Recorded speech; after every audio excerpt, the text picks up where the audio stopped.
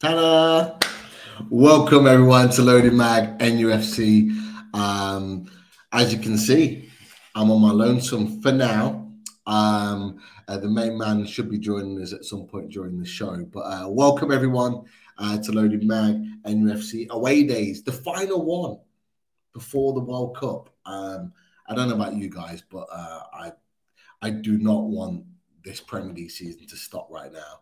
I want the ball to keep rolling. And of course, we kept rolling last night. A fantastic, or was it a fantastic victory against Palace on penalties? It was certainly fantastic for this man who was outstanding in his penalty shootout. And Nick Pope was certainly the main man who stole the show with regards to that. But one or two interesting facts that went round. That was the allocation of the Palace fans. Lots of Newcastle fans were really, really disappointed with that allocation. I'm sure D from Back of the Nest won't be happy with that allocation of Palace fans on a Wednesday evening to support their team in the cup. But that certainly didn't go down well. But we're in the hat.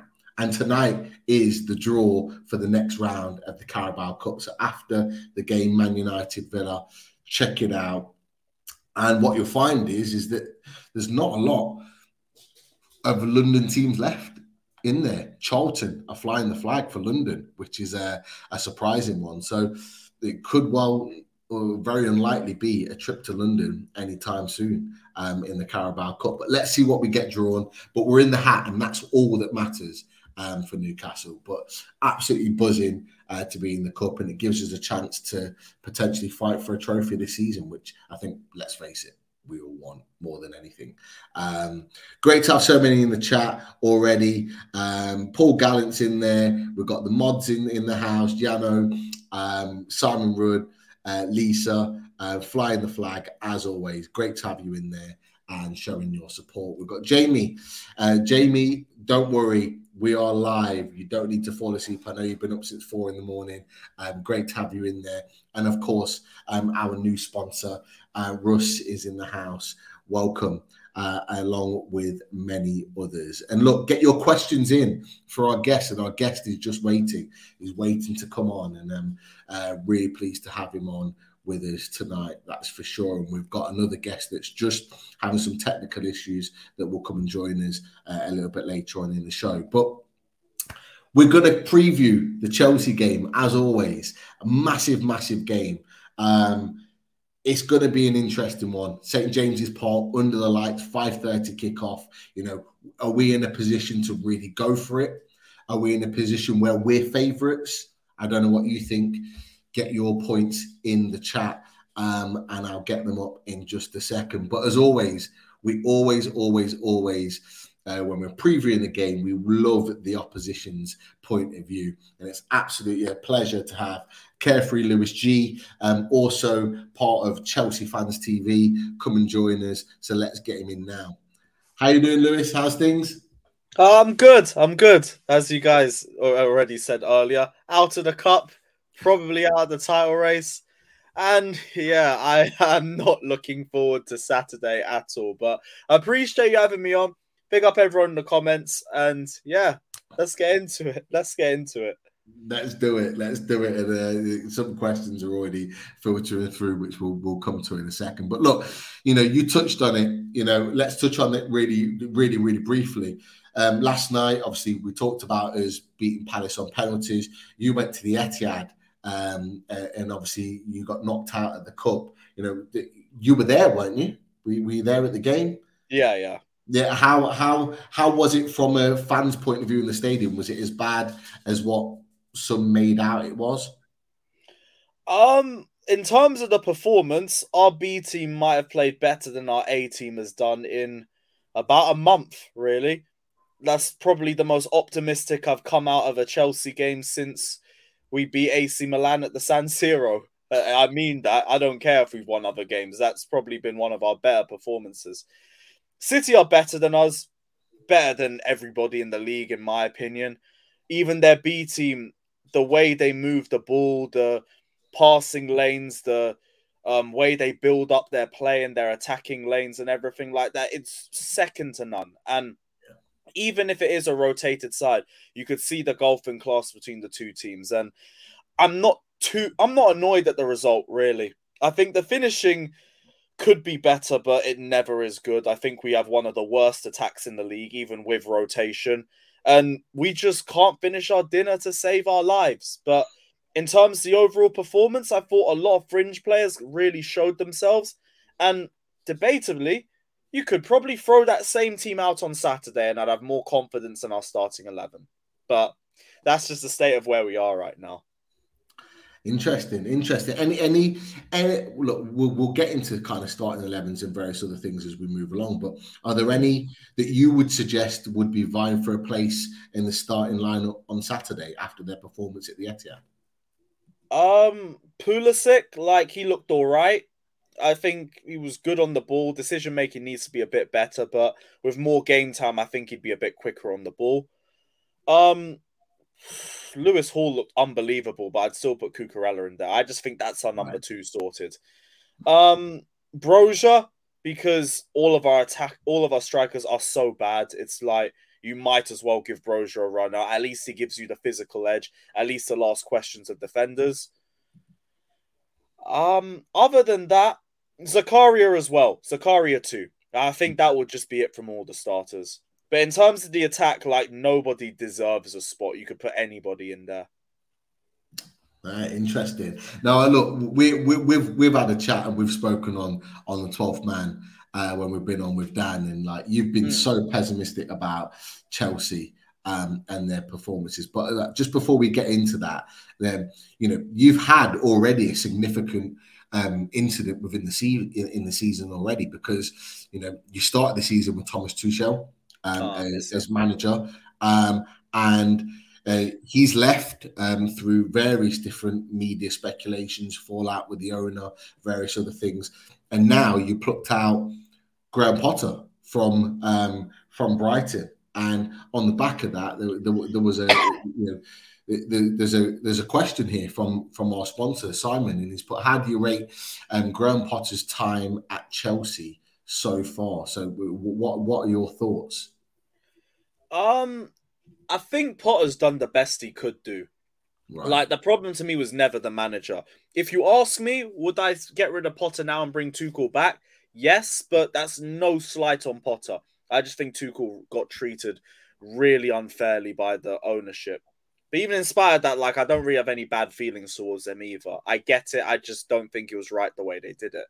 In terms of Potter, though, there's been questionable lineups. There's been questionable decisions in game every now and then, and I think it's fair to criticize those moments. But in terms of the manager, is he the man to take Chelsea forward? I think a lot of fans are just bitter over the way Tuchel was treated, and I understand it, but Tuchel ain't here anymore, and we need to move on. Like, we're Chelsea.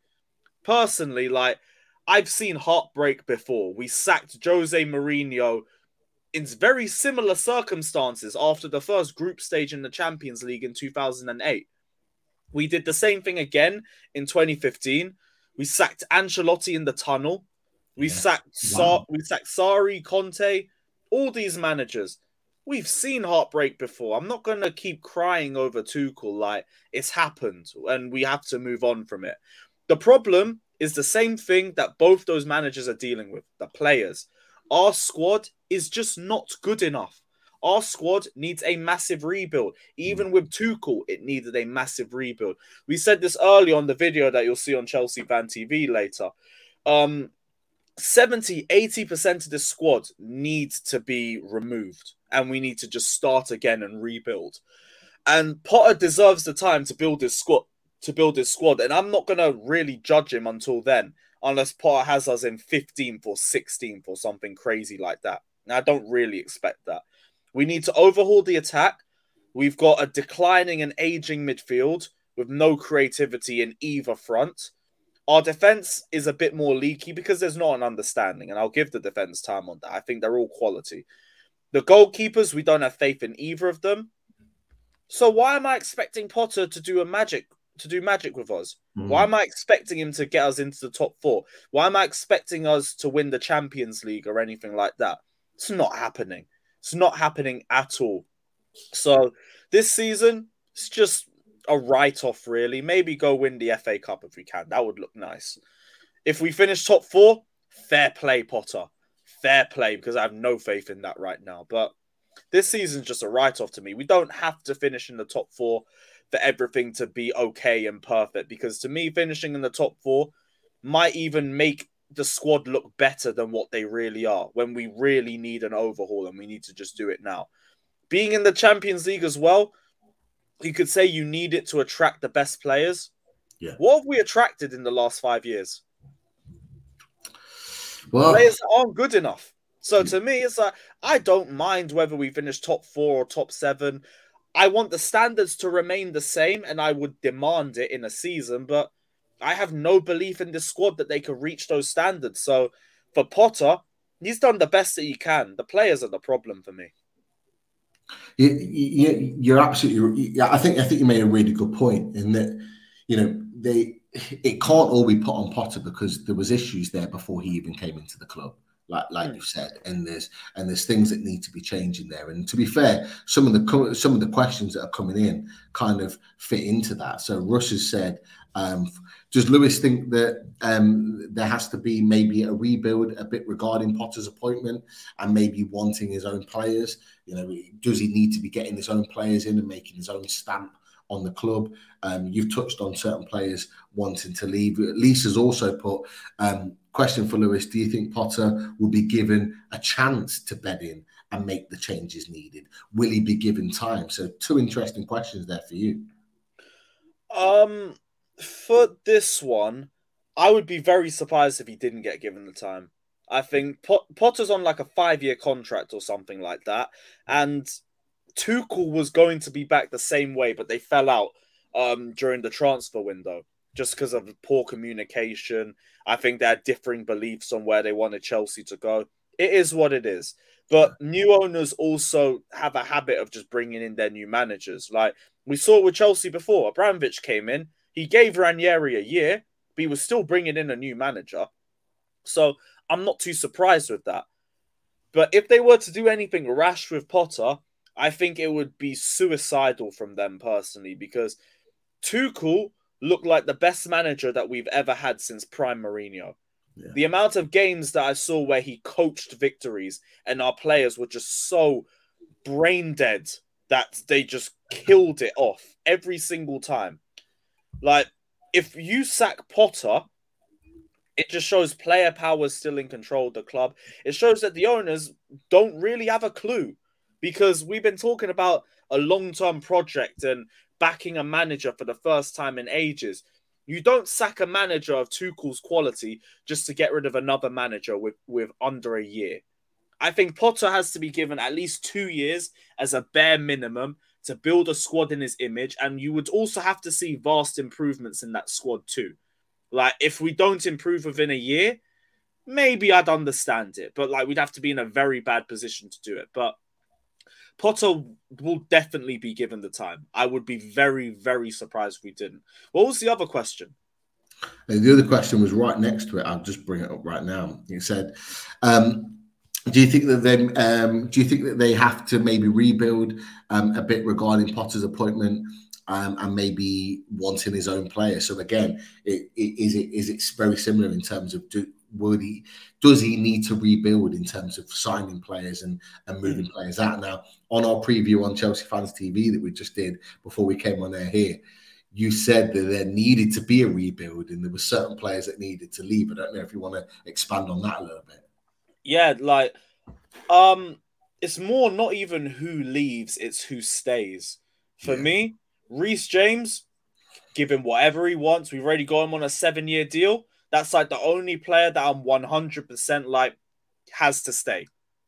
Kovacic, he's up there, but I think he's questioning his future, so we can't even really guarantee him. The new signings, I'd give the season to at least see how they bed into the squad and the impact that they have before I make a full judgment. Silva, if he wants to stay for another year, I'd do that. even as rotation. I think he'd offer a lot in the dressing room, and he's still such an unbelievable defender, even if he is slowing down a little bit. I think you just need to manage his minutes well. Other than that, anybody wants to leave, you can go. You can go. The whole midfield needs revamping. Kante and Jorginho aren't agreeing on contract terms. They both want way more money than what the club's willing to offer. I wouldn't mind Jorginho as a bench option. Kante, I also wouldn't mind, but he's so injury prone. And for the length of contract that he wants, the terms that he wants, I would rather we just let Kante leave and go to another club and retire peacefully, because it's pointless keeping him here. Wing backs, Cucurella I'd keep. Chilwell depends on the injuries, but I think he's good depth, and I think he's been harshly treated this season for someone who's still coming back from an ACL. The defense, I wouldn't get rid of anybody personally. I think they're all doing a great job. Even the likes of Koulibaly, they look a bit suspect right now, but I think that's just an adaptation to a different league. Okay. The attack, they could all go. Everyone except Sterling. I'd keep Broja. He looks like such a good talent. I'd start him even more over the attackers that we have. What about this guy? What about this guy? Aubameyang? I don't mind Aubameyang. Like, I think he's been not treated poorly. I think people have come in and expected him to just make goals for himself, and Aubameyang ain't that guy. Like, he's got better link-up play than I think people give him credit for, but he's more just a poacher. He's a player that you feed and he scores. And our creators are so bad. Like, Mason Mount's creativity from open play is probably the most overrated in the league. It's not good enough at all. Overhits everything. Kai Havertz, at least Mount shows some creativity. Havertz doesn't show a single thing, and the sooner he leaves, the better, personally. I genuinely think this is one of the worst signings we've ever made in recent history. Wow. Ziyech wants to go. You can leave. That's fine. I think he's just been put in the wrong system, so I'm not even too fussed about it with him. Pulisic never gets given a fair chance, so I can't really make a full judgment on him. But if he wanted to leave, he could. We were linked with him. Like, we were heavily linked with him, and there was talk that we could potentially get him on loan in the summer. It didn't materialise because Chelsea didn't want to release him. I think Chelsea didn't want to release him as a club because of the ownership and the connection they have, the American ownership and the connection they have. But I think Tuchel wanted him to go and wasn't going to give him chances. What is Pulisic like as a player? Would he be a player that you think would benefit Newcastle and would improve Newcastle? I don't even know, because we just don't give him a fair opportunity. And this is my problem. Like, there's a lot of criticism towards Pulisic. And I get you want to see him come on and have impact and stuff like that. But when there was a problem in the summer where all of our forwards wanted to leave, the likes of Pulisic and Ziyech, I understood. When it was Werner, I was like, go, just leave, please, just leave. Cho needed to go on loan. He's been overdue a loan for years.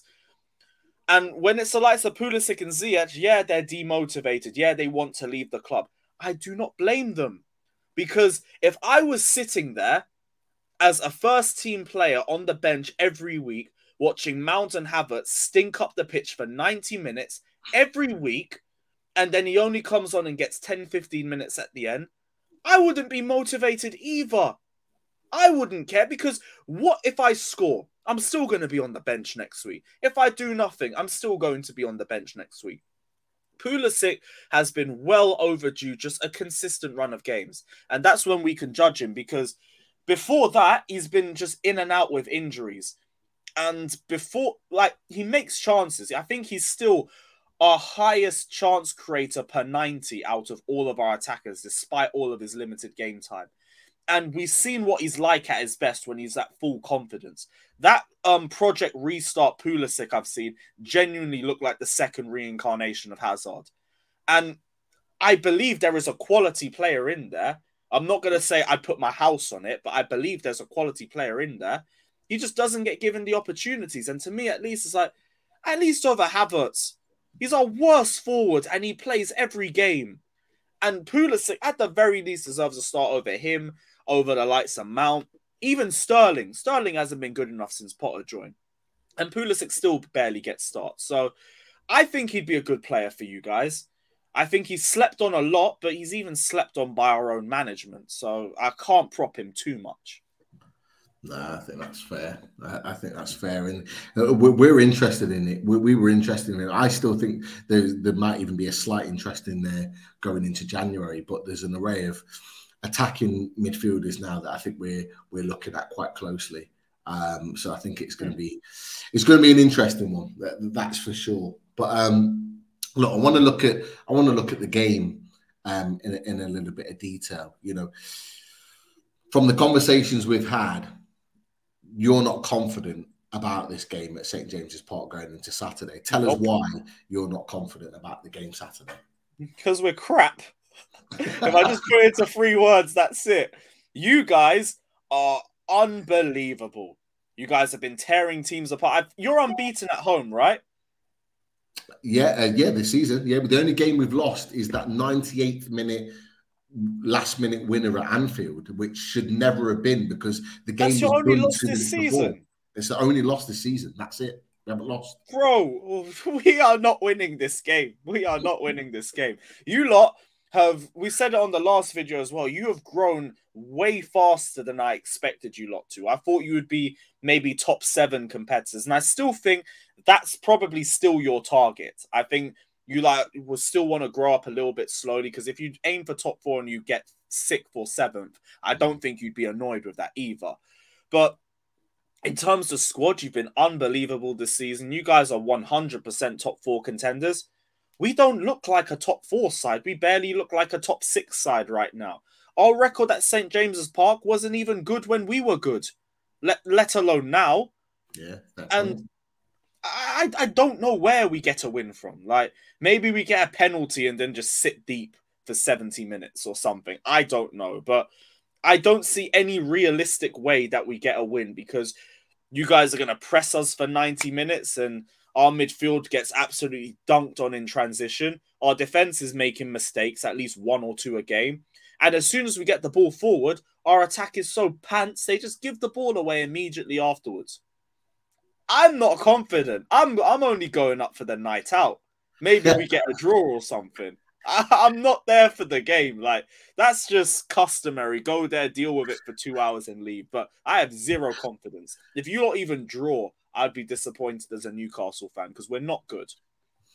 Yeah, well, look, we talked about this on the 12th man, and a lot of people thought I say a lot of people, Lawless, thought that you were trying to heap the pressure on Newcastle, but I can tell by what you're saying, you genuinely feel this. You genuinely feel that Newcastle are there, and we're going into this game as favourites. And look, I imagine so many in the chat will probably feel the same. You know, St. James's Park is. I feel like I've given them a lot more confidence too. And you know what? Big up you guys, because you lot absolutely deserve it. I said at the start of the season I didn't have faith in this squad. I thought top 4, if we even get that, fair enough. Just rebuild and move on. Now, I'm not even expecting that. I don't think we're better than Newcastle. I don't think we're better than United right now. Especially not better than Arsenal and City.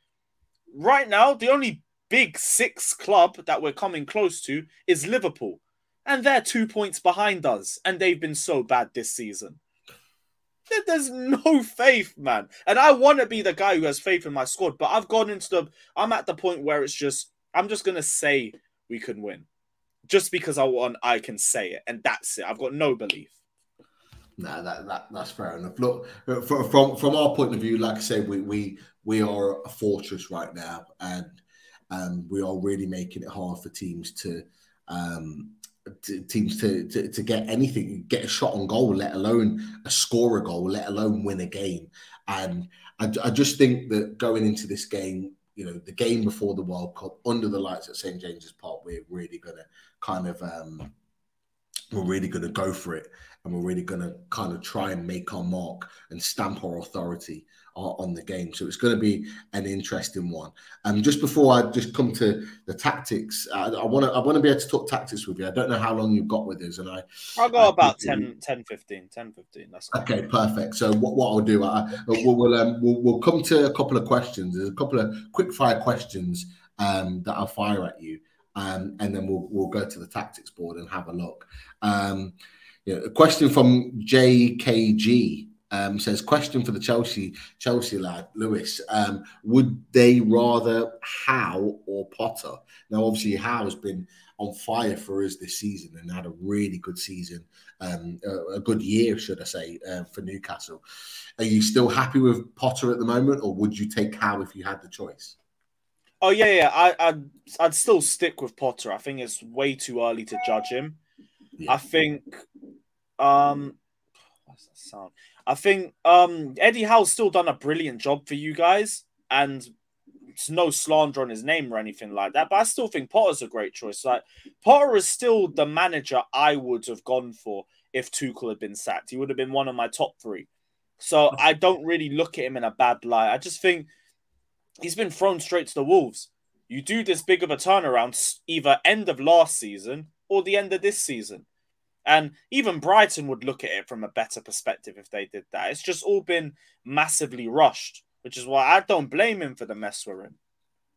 No, I think that's more than fair in your assessment of Potter and Howe. I think, obviously, of course, from a Newcastle perspective, we would want Howe because of the job that he's done. I'm a massive fan of Howe. I respect everything that he's done at the club. So yeah, I would go with that 100%. I think we've touched on this already. Simon said, how do you rate Potter's time at Chelsea so far? You've obviously, I think you refer to it as being a bit of a mixed bag. Mixed bag, but not his fault. Not his fault. Exactly. I think that's more than kind of respectful with regards to that. It's got Lewis. Russ has put, is Lewis scared for this weekend? I think you've already touched on that. No, not scared. Well. Accepted. I have accepted it. So when we get battered, I ain't gonna be too pissed about it. Okay, fair enough. We'll definitely get that reaction and get Lewis on, or I'll jump on your channel, Lewis, and we'll talk about it. Definitely. Interesting one from Gary. Gary's put, what's Lewis's thoughts on Newcastle joining the big boys? Obviously, you've given us a lot of praise and respect, and we appreciate that with regards to Newcastle and how they've done that season. But what are your thoughts of Newcastle with our new ownership now potentially joining what was a top 6 and potentially making it a top 7 in terms of challenging you boys for those top positions? What are your thoughts about that as a Chelsea fan? I like it. Like, it's always good to have more variety in the league. Like, just someone to stop City, for goodness sake, because it ain't going to be us right now. Yeah, like, I've wanted to see Newcastle be saved from Mike Ashley for a while. I can't lie. I like the club. I like the ground. Even when you guys were under the Mike Ashley era, when you guys were winning, or when you guys were in a good position, it was still a fortress. It was still very loud. I remember the first time I went there was when you lot beat us 3-0 on the last day. Unbelievable atmosphere.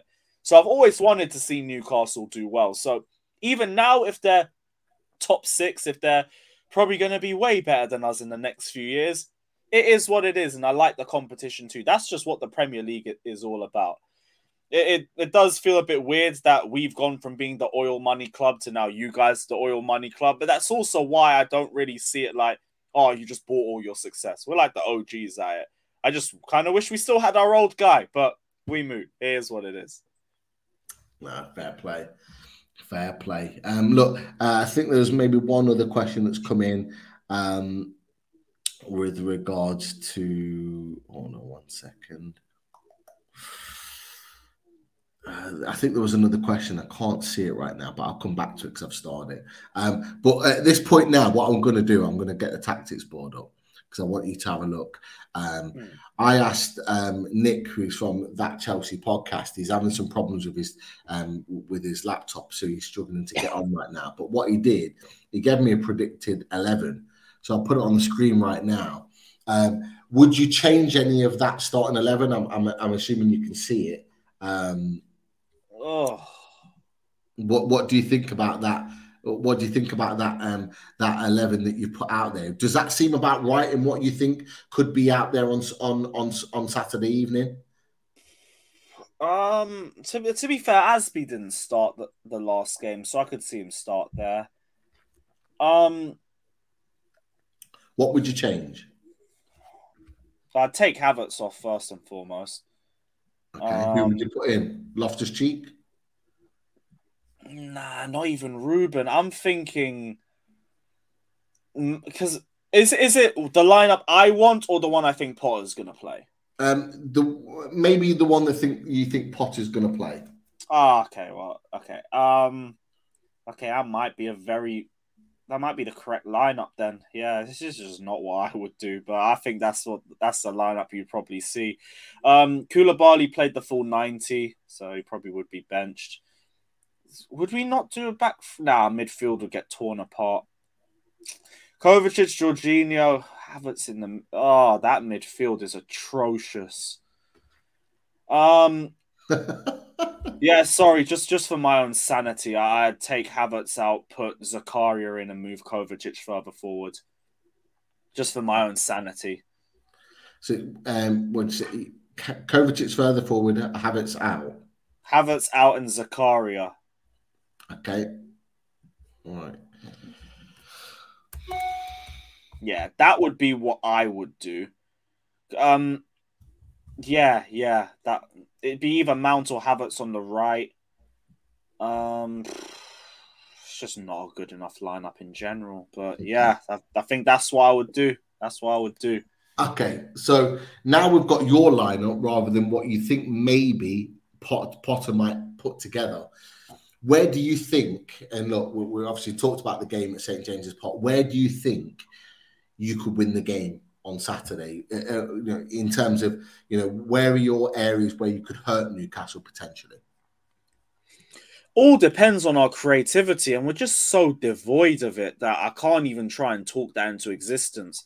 Like, there's so many games where it would all change with just a bit more creativity. Like the Arsenal game, Havertz makes a very easy cutback in the first 10 minutes. We're 1-0 up because I would be so shocked if Aubameyang misses that chance.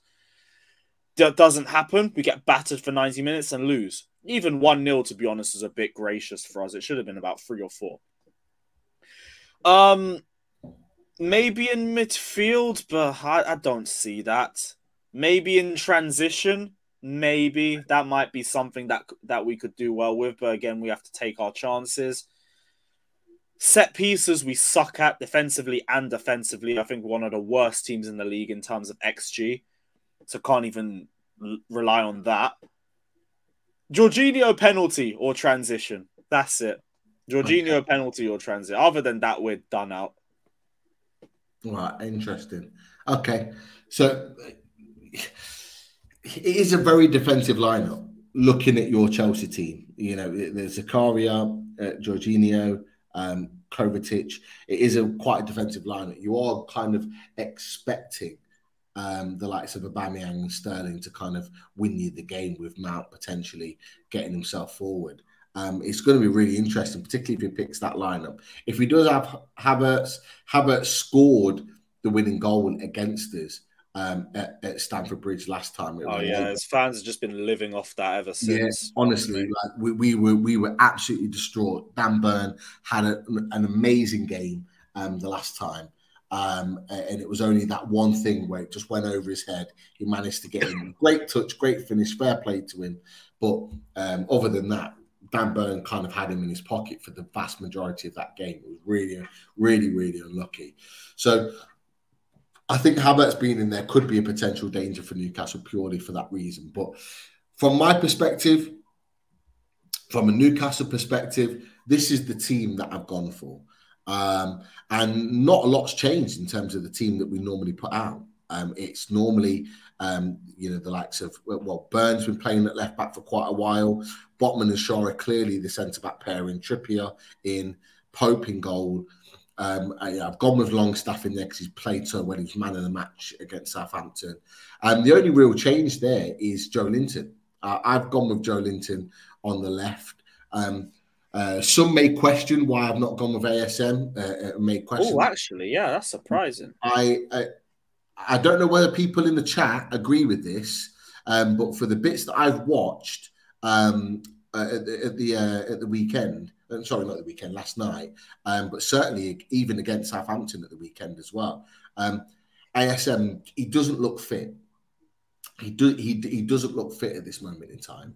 And so for me, I think he needs to bed himself into the game and play minutes off the bench. I don't think he's ready to start, not in the magnitude of this type of game, in my opinion. So I just believe, from my perspective, that he needs that he needs time to build his fitness back up. You know, there is hope. There is hope. Yeah, small hope, definitely. Geordie Toon for Life is said. And I agree with him. ASM is still rusty. He is. He's just not back to that fitness yet. Lisa Mould in the chat just said he's just not. ASM is just not back to form. You sure you wouldn't fancy him against Asby though? Because Asby, I love him, but he's respectfully so finished. You know what? I would. I 100% agree with that. I do think he could get the better of him. Gary Milligan's just put, for me, ASM's not up to speed. I don't believe he's up to speed yet. But if you, I think Appy is a good defensive player, but I think the speed he really struggles with, the speed and the power that players run at him with. I think if you had ASM at 65, 70 minutes coming on for either Willock or that's not right, and putting it there, and at 60, 70 minutes coming on fresh as a daisy, potentially with the opportunity to win as the game or solidify the game and going at Appy at that point, I think that's the key to Newcastle potentially winning the game. Because I think under the lights at St. You might not be like 2-0 up by then. It won't even be necessary, bro. Maybe bullying at that point. Maybe, and you know what, Lewis. I hope you're right. But I just think at that point it's the best time to bring him onto the pitch at 60, 70 minutes. But for me, I'd be putting Joelinton there, Willock in midfield, who was brilliant there. Willock can also play on the left, and Willock's got the pace to really go happy as well. But Joelinton scored there against Aston Villa. Played well in that position. I think he'll stay there. But what you'll find maybe in the game is that Joelinton and Willock will interchange. So you'll see them like this at times in the game, and then you'll see Joelinton pop back out into this position and Willock fill in there, because they are very interchangeable in terms of where they play in those positions. So it's an interesting one. I do believe, though, that this side is where we can potentially win the game. The pace and the power of these two boys coming down this side. Can Mount do the job coming in here to look after things? Can Kovacic manage this area here to manage these guys this side? I do think that this game could potentially be won, because I think Chelsea will be focused so much on Almiron and stopping him that they might not focus too much on this area. And we might see some joy coming from here. But that's just my kind of opinion on it. You've obviously got Bruno in that midfield that will look to dictate the play, look to get on the ball and get forward and press, certainly as a number 8. Wilson, can he occupy Chalobah and Silva at the back here? He's on form right now, obviously just been picked to the World Cup, which is an amazing achievement for him considering his injury record recently. We've got players that can really hurt Chelsea, and that's where I'm looking at potentially that left-hand side that could win the game, with the likes of Wilson getting in on the act. So that's kind of where I see that situation with Chelsea. It's going to be an interesting one, and obviously you've given us your perspective, Lewis, on the Chelsea lineup. So that's going to be one certainly to keep an eye on from this point. But look, just before you go, Lewis, I want to get this man in because I think it's time for some stats.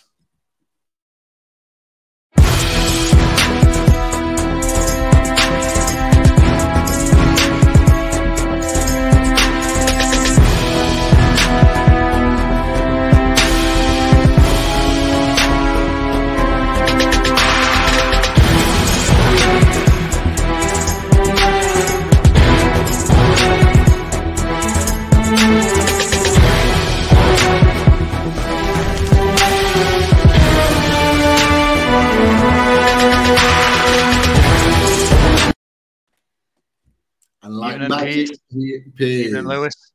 Big up, my guy. Hope you're good. Great to have you on, Keith. Absolute pleasure as always, and the intro to match as well. I hope you've been well. How's your week? Yeah, it's full on, spot on. Bit nervy last night, but we came through the storm, should we say? Yeah.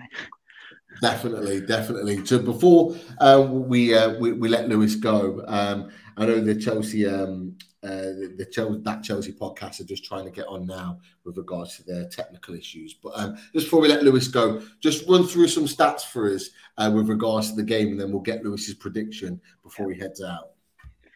No problem. I've got loads of stats here, some head-to-head stats, some stats on the managers, the players, and some stats, general stats. Get ready, strapped in, Pete, because it's going to be bumpy, this. Not good. Newcastle's all-time record against Chelsea in this fixture, played each other 171 times, won 54, drawn 39, lost 78, so slightly more in favour there for Chelsea, definitely. Head-to-head record in the Premier League, played 54, won 13, drawn 12, and lost 29. So again, more in favour Chelsea there. But the head-to-head at St James's, played 27, won 12, drawn 6, and lost 9. So there's an advantage there to Newcastle.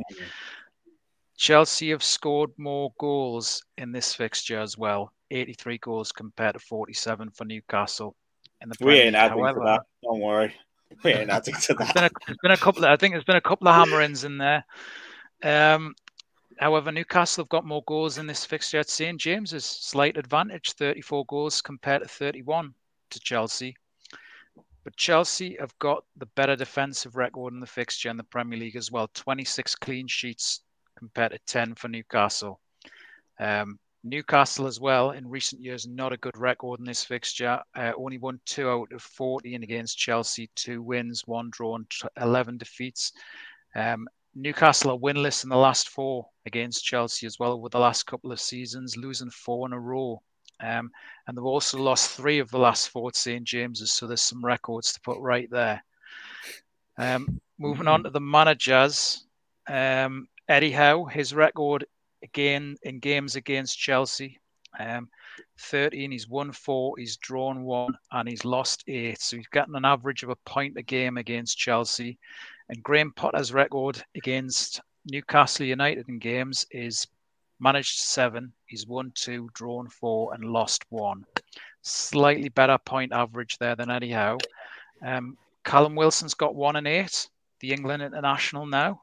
And Raheem Sterling's the top scorer for Chelsea this season so far with 5 goals. And he's also got a really good record against Newcastle when he's played for Man City. 9 goals in 18 games against Newcastle. And also Pierre-Emerick Aubameyang has a great goal-scoring record against Newcastle. The man that should have played for Newcastle. He likes them so much. He's scored all these goals. He's scored 6 in 9 when he was at Arsenal against Newcastle, and he's also assisted 3 goals as well against Newcastle, which is his best record against any side in English football. That's mad. Wait, was Aubameyang linked with you guys? Yeah, before he went to Arsenal, before he went to Dortmund from Saint Etienne, we were willing to pay. I think we were willing to pay 12, 13 million for him, but Dortmund were willing to pay 17, 18. Yeah, so I get Dortmund at the time, Newcastle at the time. Mike Ashley refused to up the bid, but he was happy to play for it. He wanted to come to us. He ended up going to Dortmund, and obviously his career kicked off from there. Mike Ashley, bro, virus, man, absolutely. One of those great what-if moments, and he could have been another Wijnaldum, or could have at least got a season out of him. Mm-hmm. You could have got like 40, 50 million off him with the right season. Oh, definitely. It's absolute madness. That is a madness. I didn't even know that. No, it's crazy. Honestly, absolutely crazy. But look, Keith, fantastic stats as always. You always. I'm only halfway through, Pete. Nice little half time there. Goalkeepers, Nick Pope's got 6 clean sheets in the Premier League, which was discussed in previous weeks, compared to Kepa. Arezabalaga, he's got 3 clean sheets, but it might be Mendy who might be between the sticks for Chelsea. We don't know. Will be. Possibly Mendy. Kevin De Bruyne, only Kevin De Bruyne fought with them, and Andreas Pereira have created more chances in the Premier League for their teammates than Kieran Trippier. So Kevin De Bruyne with 45, Andreas Pereira with 34, and Kieran Trippier with 32, creating chances for teammates. Mad. Newcastle, that we've discussed before, are now unbeaten in 10, including the Carling Cup yesterday. Chelsea have conceded more goals in the Premier League this season than Newcastle, so it's 16. Chelsea have conceded 11 to Newcastle, and Chelsea have also scored fewer goals in the Premier League than Newcastle. Chelsea have got 17, Newcastle have got 28 there as well, which sort of evens things up a little bit, doesn't it? I did not know it was that little that Chelsea had scored. Bro, our attack sucks. It's the worst in the top 10, let alone top 6. I'm surprised, and I say this because I know he'll probably come good on Saturday, but Aubameyang hasn't really settled at Chelsea yet. I mean, he got the one goal, but I thought he might have got a goal against Arsenal, but he didn't. The law, the X and everything. Blame Havertz for that, and that's the problem. Our creativity just sucks. We couldn't create a Word document, let alone an actual chance in open play. Is what it is. That's crazy. That's crazy. Trust me, you don't think I overrate it when I talk about how bad our attack is. They suck. Everyone except Sterling and Aubameyang and Broja, they suck. All of them.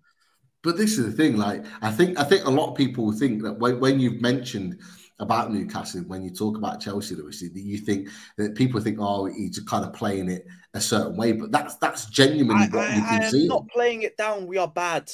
If we win, you lot need to have some serious looks at what went wrong. Over the years, I don't think of Chelsea with great attackers. I mean, obviously Drogba, an absolute legend. Hasselbank way back in the early 2000s. Yeah. But I just don't think in recent years they've tried a number of people. They've tried like Morata and players like that, and they just don't. The number 9 shirt seems to be a curse to Chelsea. They don't seem to get the right strikers. The goals seem to come from the midfield. Mm-hmm. It's just all spread around across the whole squad. Like, if we want to, I know we haven't had good attacks in ages. I'm telling you, this attack's worse than all of them.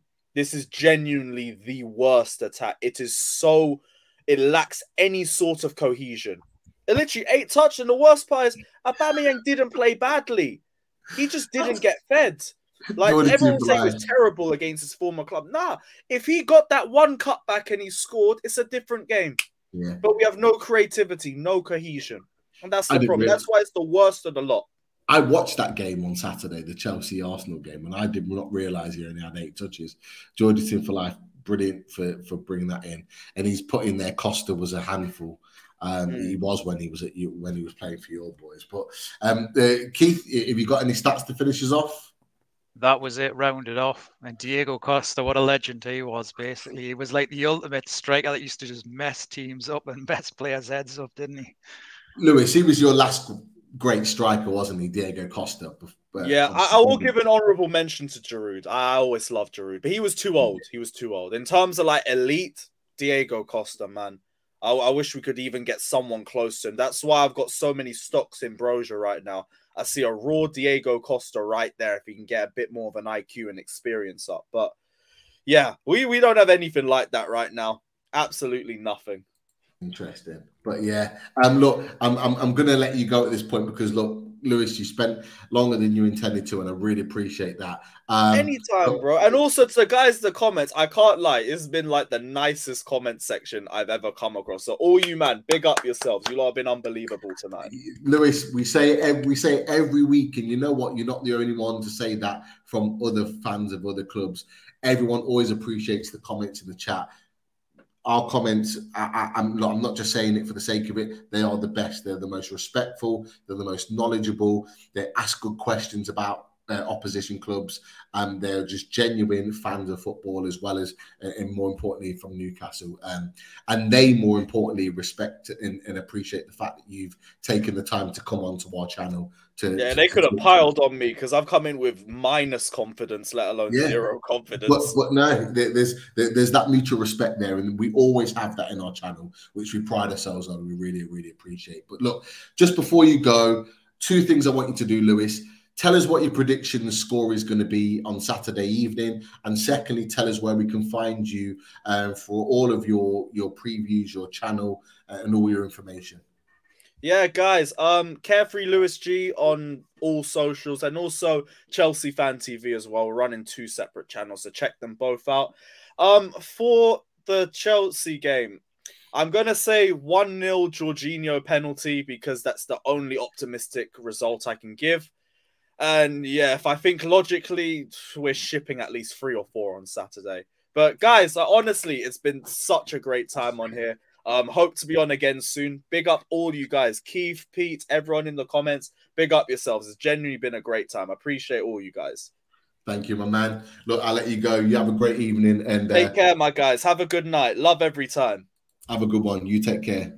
Brilliant to have Lewis on. I knew his time was limited, but he spent even longer than he intended to. But such a great guy. If you've not seen him when he's on our panel for 12th Man, he really knows his stuff. And as he's done for our preview, and he's put our channel in his intro, we're going to do the same as well. So Chelsea Fan TV, a massive Chelsea channel, 160,000+ subscribers. They are a big channel that he's a part of. And obviously Carefree Lewis G. Check him out. We've tagged him in our tweets for tonight's show. So go and show your support for him as well. And he'll be doing a review of the game. He goes to every game. So you might even see him around St. James's Park on Saturday evening. But he's gone for a cheeky 1-0 Jorginho, but I think deep down he's expecting a trouncing. And you know what? I'll take that all day long. I'm sure you would as well, Keith. Absolutely. It's been a long time coming, Chelsea. Much like Arsenal over the years as well, especially into the Ashley years, a fixture I would dread, to be honest. Even at St. James's, the last 7 out of 8 fixtures, or 7 of the last 8 fixtures have been Chelsea wins. And Newcastle, if you think of the 90s in particular, Pete, in the early 2000s, Newcastle really used to give Chelsea a good game at St. James's, and the games at Stamford Bridge were quite tight. Sometimes Newcastle had come away with a point, in a couple of those games as well. So, but over particularly the Ashley years, it was a dread, that fixture. We're starting to get it a bit more competitive now. We're getting closer. If you remember that game last season at Stamford Bridge, we felt hard done to, coming away with a 1-0 win at the end. Yeah. Definitely. I think it took me about 3 weeks to get over that, maybe even longer. I think I even went into this season still angry about that result. Yeah, I wasn't a happy man. But one thing I said to my friend who I spoke to the day or two later, look, when's the last time that Newcastle went to Stamford Bridge and actually took it to Chelsea, took it to a top team? And we've seen more of that in the earlier fixtures this season against Man City and a few of the other big games, obviously, aren't we? We're seeing some of the old Newcastle that we used to know and love in the early 2000s come back, aren't we? And be competitive against teams. Definitely. Look, Will in the chat has put Demba Ba, great striker for both teams, definitely. And you could throw Loic Remy in there. Did well for both teams. Both players went to Chelsea, sat on the bench, but every time they went on, they had good moments. Made an influence. I remember Demba Ba getting a winner for Chelsea in the FA Cup against United in a replay, I think, in one year in the FA Cup. It might have been the year they won it, so I certainly were winning something. Definitely. Right. I'm gonna try something out because he's been patiently waiting. Nick, his camera's not working, unfortunately, but I want to see if I can try and hear him to get his thoughts, because we're really, really keen to get Nick's thoughts from that Chelsea pod on. So I'm going to put it on and hopefully we can maybe hear him. Can you hear us, Nick? I can hear you guys. Can you hear me? Please, you can hear me. Right. We can. We to can. everyone, to everyone on the stream, I'll just try and explain. I literally got ready for this about 7:00, and it took till about 8:00 just to get to Twitter and into StreamYard. I mean, Lewis was doing such a good job, and I was happy to take a back seat. But it's a pleasure to be on, and I'm very sorry for the technical difficulties earlier. But I'm presuming, obviously, you guys will be going close to an hour, but you've more than done fine in my absence. No, absolutely fine. And look, it's an absolute pleasure to have you on, Nick. And thank you for being so patient with your laptop and your lack of camera and all the rest of it. I know we've been trading messages whilst the show's been on, and you've been kind of like, trying to bang around and get things working. But look, I want to get your kind of thoughts on the game, really. I mean, just in general, because we've talked about with Lewis beforehand, the change with Tuchel into Potter. What are your thoughts with Potter? With what he's done in his role so far at Chelsea, and what do you think is going to be likely to be happening in terms of a change in tactic or personnel on Saturday in the build-up to the game?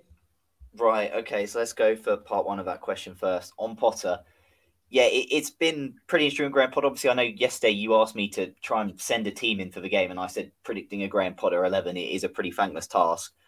He does keep us guessing, although with injuries at the moment, I think it's probably slightly easier to pick a settled team. As for how he's doing so far, I mean, the last couple of weeks have probably just, brought a lot of Chelsea fans back down to earth, and the mood has probably soured quite dramatically. There was, when he came in those first few weeks, obviously beating Milan's twice in the space of a week, there was quite a lot of good feeling and positivity. And then I think getting battered at Brighton and losing in the manner we did to Arsenal, the mood has just soured somewhat, which is again understandable. As Chelsea, you're only ever 1 or 2 games really away from any sort of crisis at this club. So yeah, it's an interesting time. We just sort of something we've got to get used to with Potter, and just hope that he is the man, and only time will tell for that. And yeah, as for I think the second part of how we'll set up again, I think I know obviously I was backstage before, and I think the team you had on your graphic is I think pretty similar or same to the one I sent you. I think the same team I sent you guys earlier. So again, I think that's probably something similar to how we line up. Obviously, I guess I said my only doubt was, if Jorginho's recovered from his foot injury that kept him out of the Carabao Cup tie, and if Mateo Kovacic, how fit he is, because obviously we're trying to manage him because it does seem he's got injury, concerns, and trying to manage him before the World Cup. Okay, interesting. So, look, I asked Lewis the same question, so I'll ask you to see if there's anything different. I asked Lewis, where does he think you win the game? And he was very pessimistic. He was kind of like, there's nowhere kind of we're going to win the game. The team's playing poor. We're struggling all over the shop. From your perspective, is there anywhere where you think that you've been watching, there's a chink of hope there that you could potentially win the game in one position or down one flank compared to the other? Honestly, no. It's probably a set piece or something, isn't it? Like it's. I don't mean to be basic, but it's. Having watched Chelsea again suffer similar last year, losing their wing backs. When Chelsea lose Reece James and Ben Chilwell, they are a completely different side, and they struggle going forward. Factor in that Newcastle are actually good this season. Like I think in general, this standard of Premier League this season is probably one of the worst I can remember in terms of the actual games and how good teams are. But I say in this league, there's 3 good teams in Manchester City, Arsenal, and yourselves, and the rest, including us, Liverpool, United, Spurs, are all pretty distinctly average. So look, obviously, Aubameyang, if he starts, he can score goals. Will he get enough touches? Will he get the chances to score goals? That is another thing. Mason Mount is a talented player. Will he do something? Raheem Sterling, there are goals there. He can do something. Kai Havertz, if he plays, there's obviously goals and there's obviously talent in this team. But again, this is Chelsea at St James's Park, where we don't even have a good record against you guys anyway. I know we've won at St James's Park the last 2 times, albeit, last year you had Steve Bruce. The year before it was COVID and behind closed doors, so put just a massive asterisk mark by that. But I mean, I've seen Chelsea teams going for the title lose at St James's Park. So this game, has always been a struggle. Our players will just crumble in the St James's Park atmosphere and will probably likely lose 2 or 3-0. But in terms of where we can get you, there is obviously some talent in that attack. It's just a question of whether they fire, and they have not fired this season, really. That's going to be interesting. Like Sterling, for me, is the one that I would be worried about. But actually thinking about what he's actually done at St James's Park, we do tend to keep him quite quiet at St James's Park. We do tend to defend quite well and quite deep against him. So whether that will be the same again, that will be quite interesting. But look. Keith, I'll come to you on the Newcastle perspective, because we didn't get your thoughts before. This is the team that I've gone with, and I've gone with Joe Linton instead of Murphy or Alan Saint-Maximin, and I give the reasons that I didn't think he looked fully fit to play and start a game for Newcastle at this point. Is there anything you would disagree with that starting 11? And equally, where do you think Newcastle could potentially win the game against this setup of the Chelsea team? Well, the first question, in terms of lineup, in terms of Alan Saint-Maximin, I agree with on that one. I just think it takes time to get the fitness back. He's been out for a while.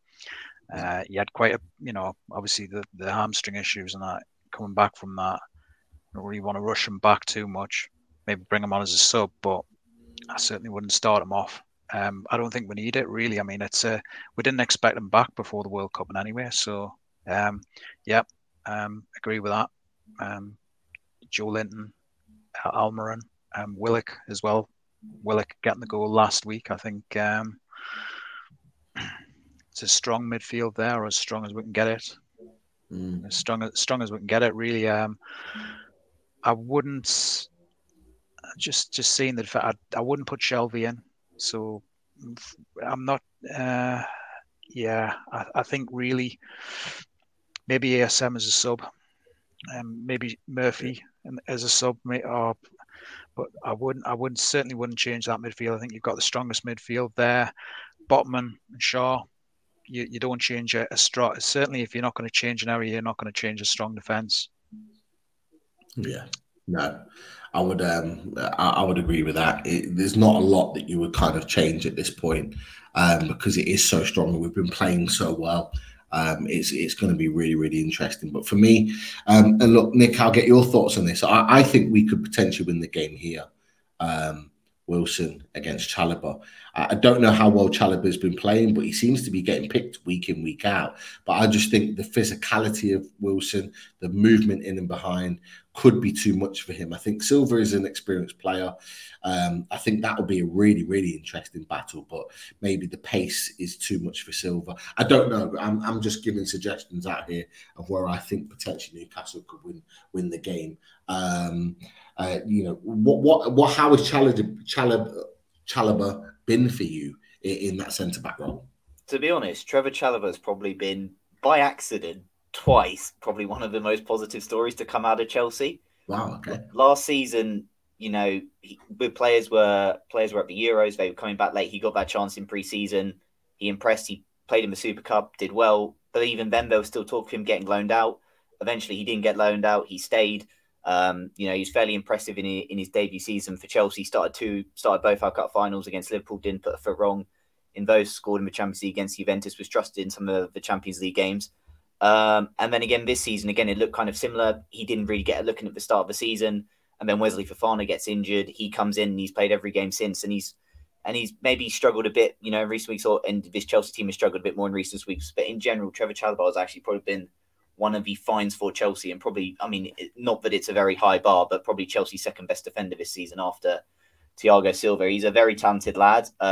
Again, I know obviously I don't really know how much you boys care about international football, but Trevor Chalobah is one who I think could maybe consider himself slightly unlucky not to get a call up for England or, for the World Cup with Gareth Southgate, albeit he's not really been included in squads before, and it would seem quite a rogue choice to take him to a World Cup. But I think he's certainly one who you're looking at who can potentially be a future England international there. No, he's been impressive, and again, he's cost us, nothing come through the academy, so he's been a very good find, contributing to our success. And yeah, he's good, but obviously, we will see. We're coming up against a good Newcastle side that will put us under a lot of pressure, and this Chelsea side can be good at.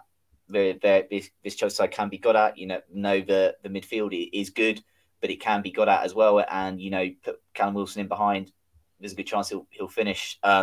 obviously Miguel Almiron is someone I'm quite fearful of. But to be fair, I could be fearful of pretty much any of your team. Kieran Trippier banging a free kick past Mendy wouldn't surprise me at all. But going back to your question, Trevor Chalobah has been good, and say next to Thiago Silva in a back four, given what we've seen of Kalidou Koulibaly this season, I'd say, and with Fofana injured, Silva Chalobah is probably the best we can hope for right now in terms of a pairing for a back four.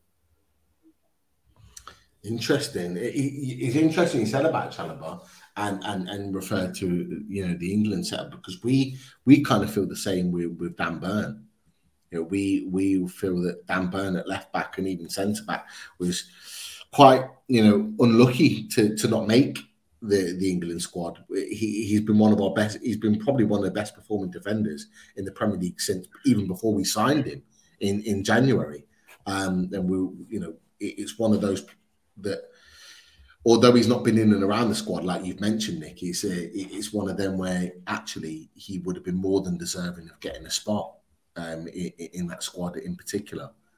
So it's an interesting situation there, but it's really interesting that you said it kind of fell by chance that he ended up just coming into the team and doing really well. We had the same with Joelinton, Keith, didn't we? In that Norwich game last season, we had Clark sent off after like 10 minutes. We then had to rejig the team. Joelinton ended up playing centre midfield, and the rest is history. And he started to show glimpses of that as well in the Man United game as well. He just grew into it more in the 1-1 at Man United, and just from there, really, wasn't it? The best comeback story in Newcastle's history. Yeah, it really is. Because I remember we was talking when the takeover happened, and we thought that he was going to be one of the first out the door. We genuinely thought that was going to be the case. And for the fact that he's not, and he's really turned it around, is amazing to see. But interesting about the tactics and how we're going to set up and how Chelsea are going to set up on Sunday. We always like to see and have the opposition view of how you think you're going to win the game, or how potentially you're going to set up, because for us on away days and those in the chat, we like to see if that comes to fruition.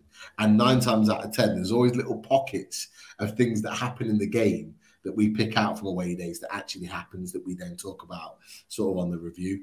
So it'll be interesting, Nick, from your perspective and ours, whether those things come to fruition or not. So we'll keep an eye on that. But look, there's a number of questions here, and there's questions flying in. But first of all, look, Yano, I don't know what you're talking about here.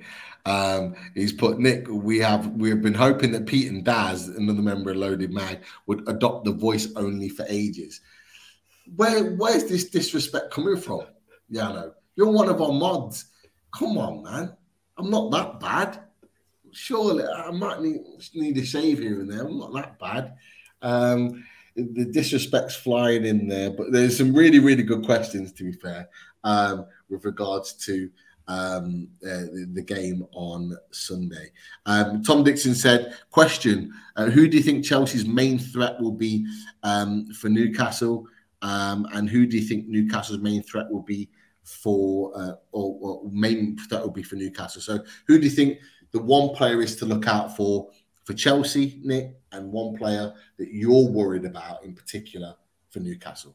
Right. Well, I mean, I think for Chelsea, and I think from what I gathered from the stats read, that Aubameyang actually has quite a decent record against Arsenal. That was what I gathered from the stats read, which again, impressive that for him. So I guess by that, and because I'm a real believer in players just do really well against certain teams, you can just kind of bank on them to score for whatever reason. Let's say Aubameyang, even if he probably is realistically going to get marked out of the game and get subbed off at 60 minutes for Armando Broja with us 1 or 2-0 down. But let's say Aubameyang. As for you guys, I'm just going to say Miguel Almiron.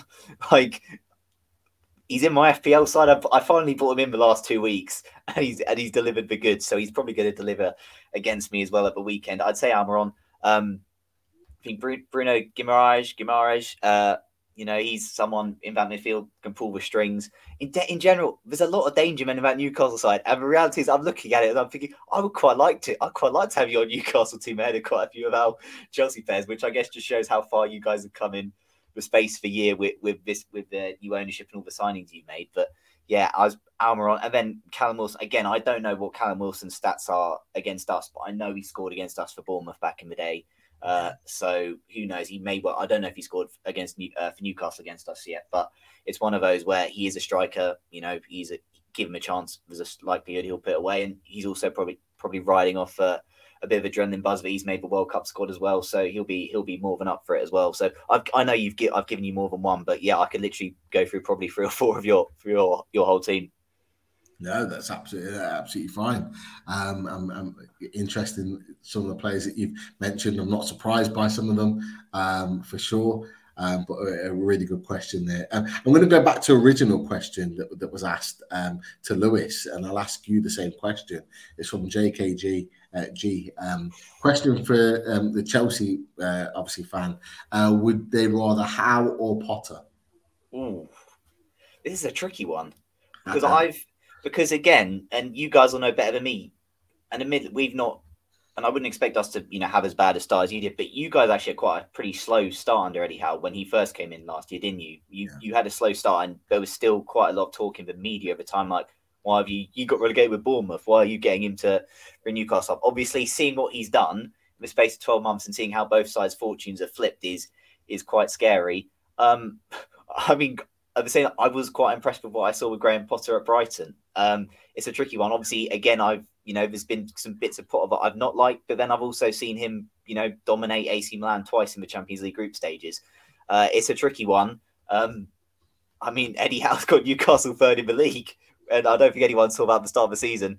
I mean, I'm pleased for Eddie Howe because, again, he was a player manager. I think after Bournemouth got relegated, that there's a narrative kind of thought that, actually, maybe he's not all that.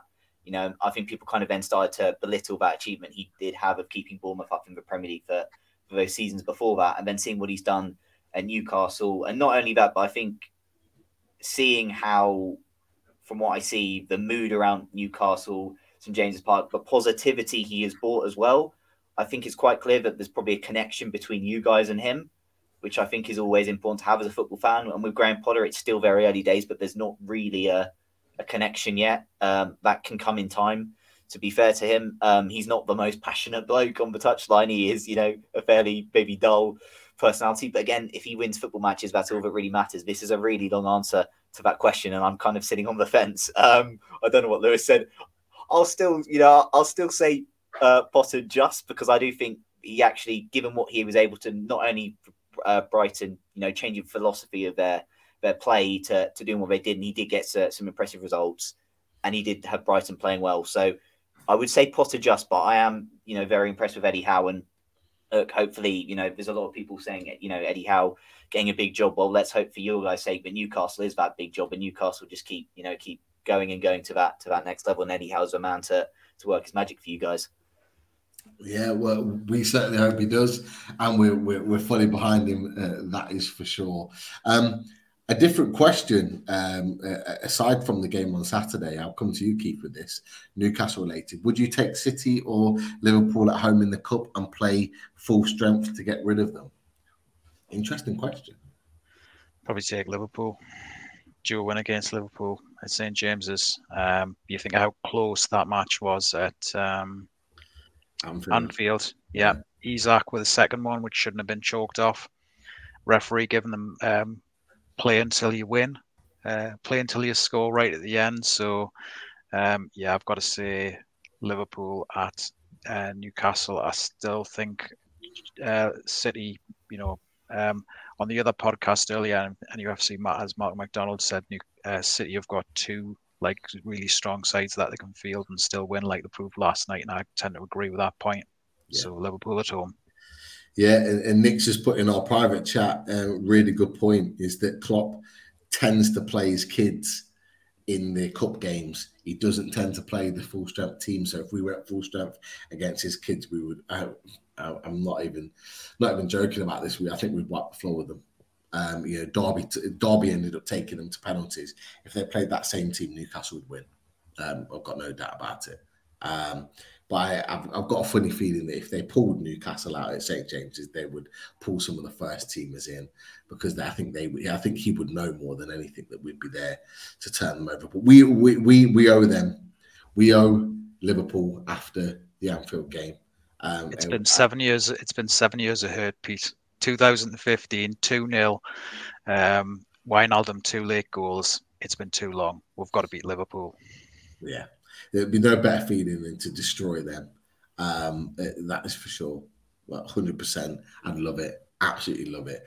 Simon's put what happened to the away days tune. Ask Daz. Daz has come up with these little special surprise little things.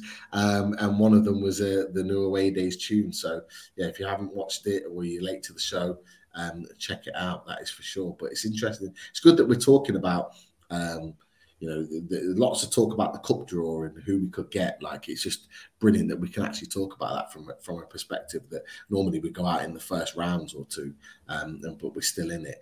Jordy Tinfel, I've put this question, Nick, to Lewis, but I'll put this question to you because we didn't get a chance to ask him.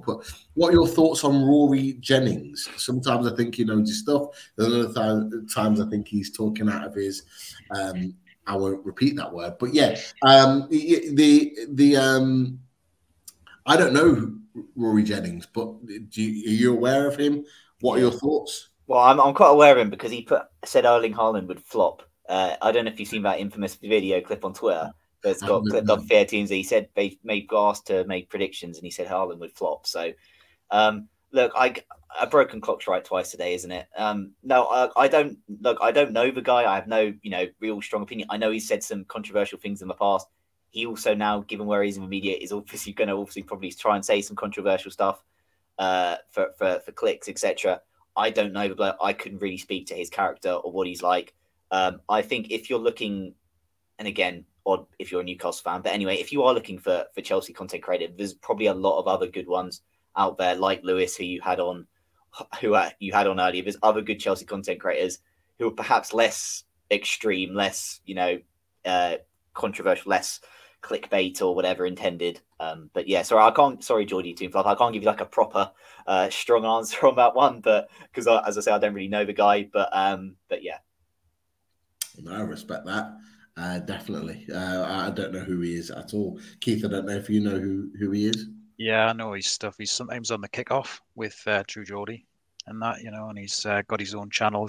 He's a bit like Goldbridge. He's sort of broke through, and he's on TalkSport as well.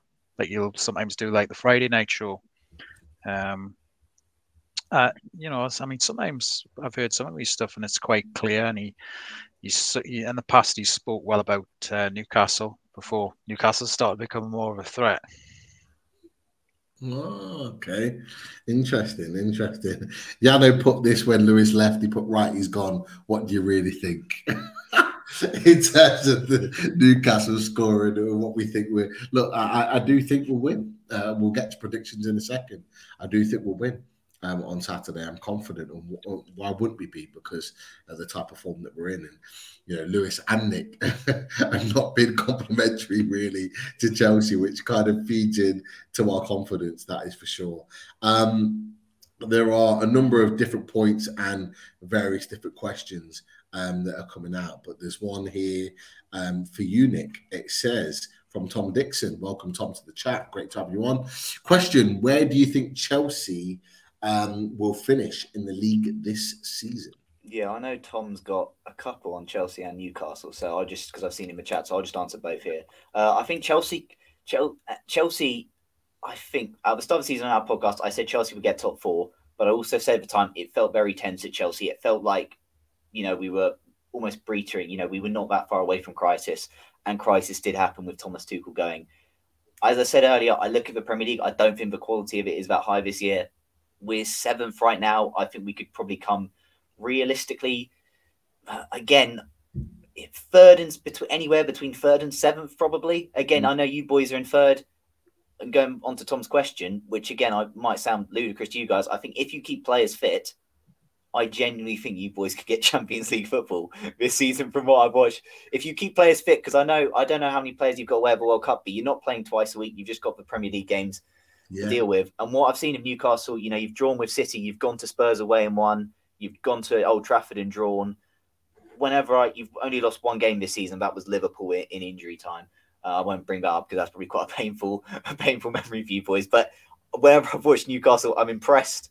And genuinely, given what I've seen this season, Newcastle are certainly as good, if not better, than Chelsea, United, Spurs, etc. So I think you can certainly get top four. Obviously, it will just depend, if injuries, I don't know what your squad depth is like, but at worst, I think you should certainly be targeting some form of European football. But given how you started, I think Champions League football is a strong possibility for you. And as for Chelsea, I'd say anywhere between 4th and 7th, which I realise is very vague and not, nailing something down. But I don't think there's much difference between us, United, Spurs this season. It's just ultimately which one is less worse come the end of the season.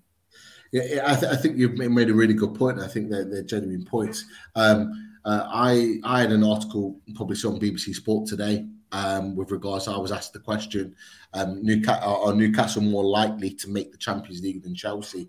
And from from that point, my point is that I felt like we could finish above Chelsea, but I felt that both teams might not finish in the Champions League just because Newcastle, although we've got a big squad, if you look at the quality of player from one team to the other, we don't have those standout players.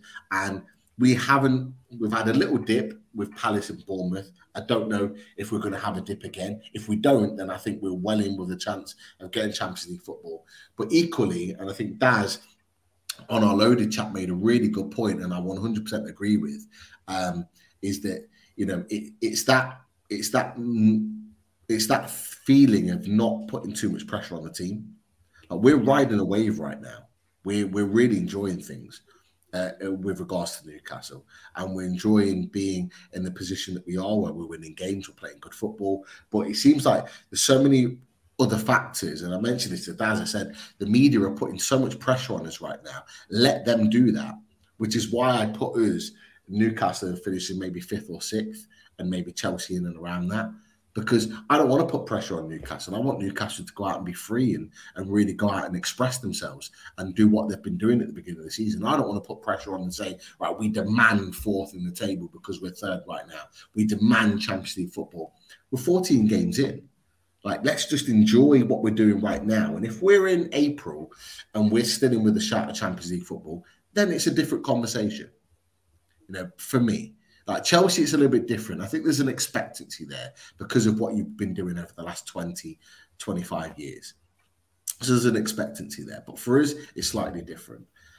So I thought Daz's point on our loaded chat was really, really good. And I 100% agree with that.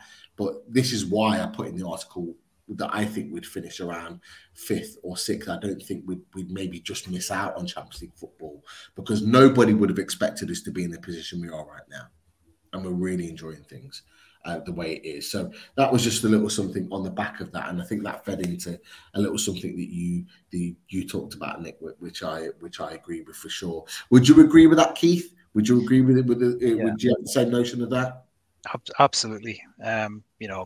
It's so refreshing to sort of get to the point. I mean, I've been doing a lot of looking back in the last week or so to see, comparing. You'll see remember the other day where I put in the chat about being 20 points better off than we were at this point last season, where I think we're only just about got our first win against Burnley 1-0 around about this time.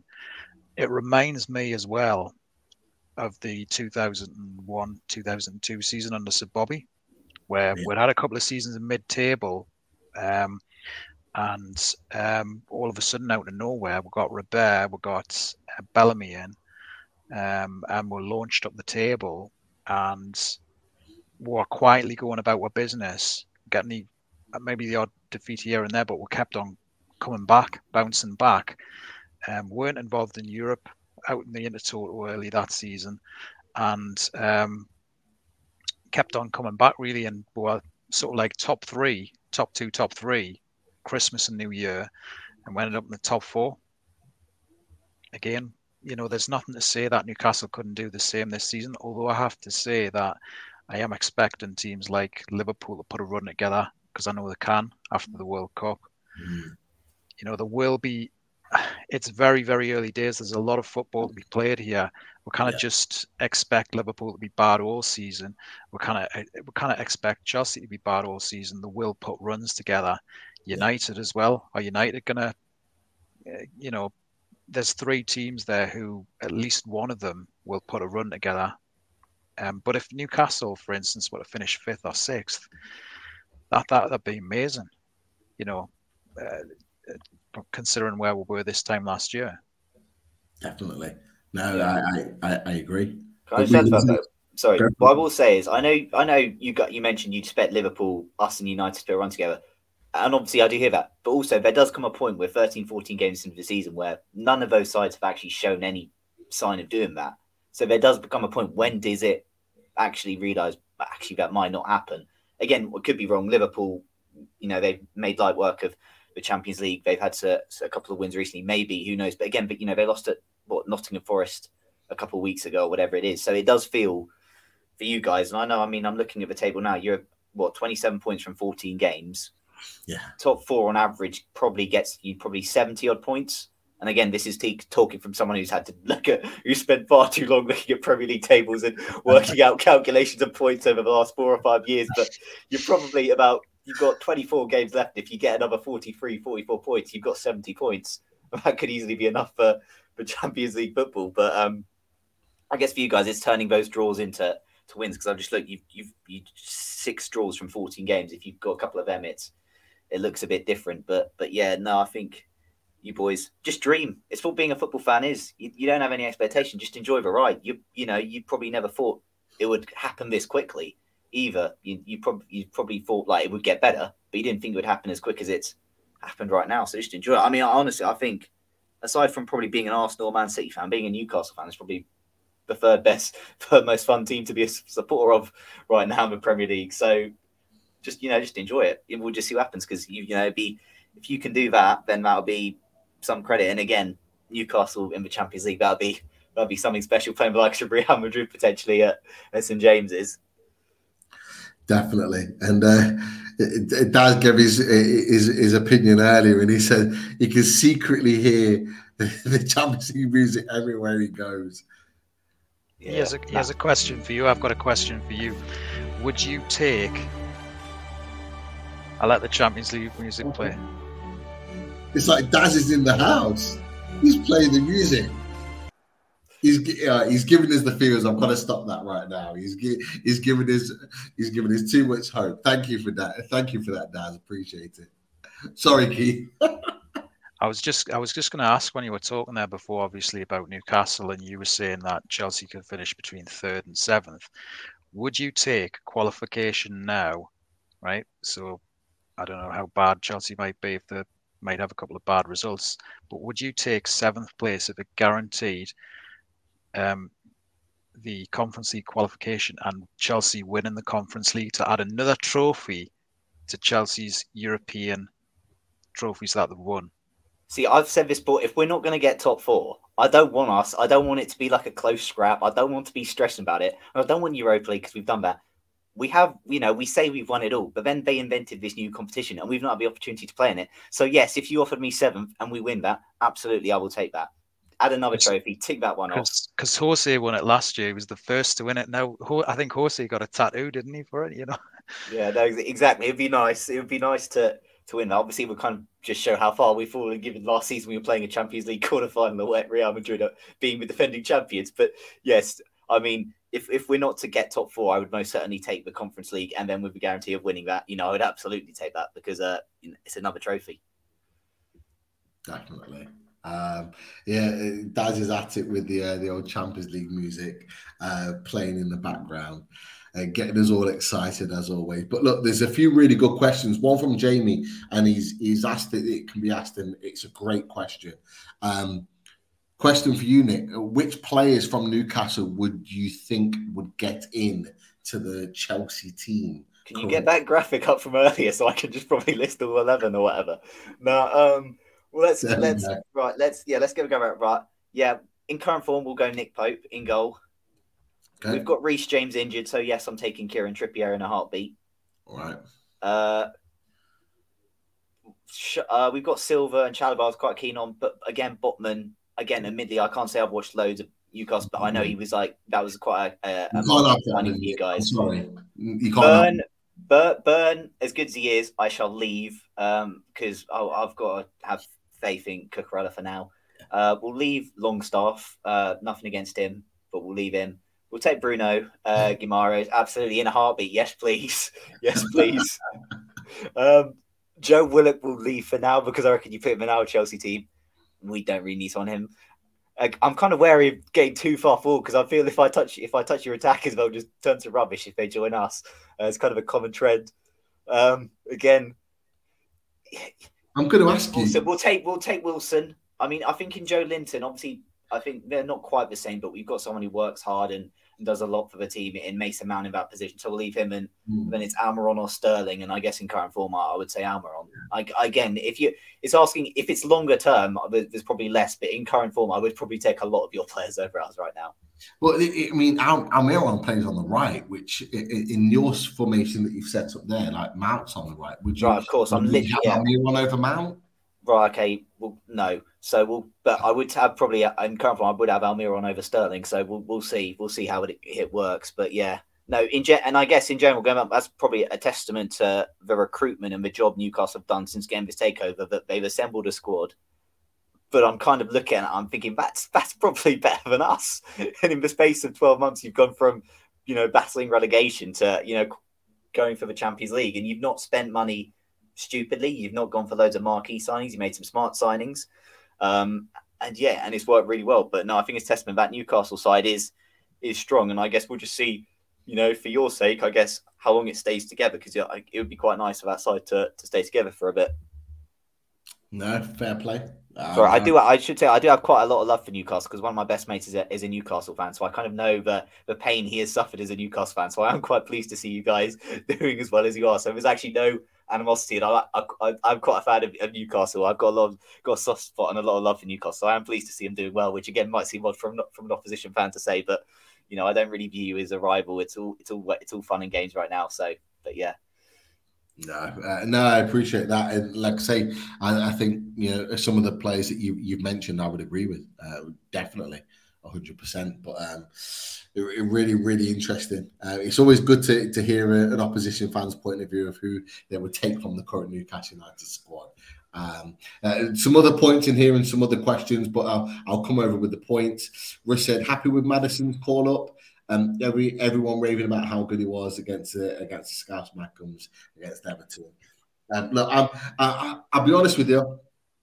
From a Newcastle perspective, I'm gutted that he got called up, but from an England perspective, I'm buzzing that he got called up. And the reason why is because him being called up to England just adds the money on to the potential fee that we could get, whether it's in January or the summer. Because I think we'll go for him, whether it's in the January or the summer anyway.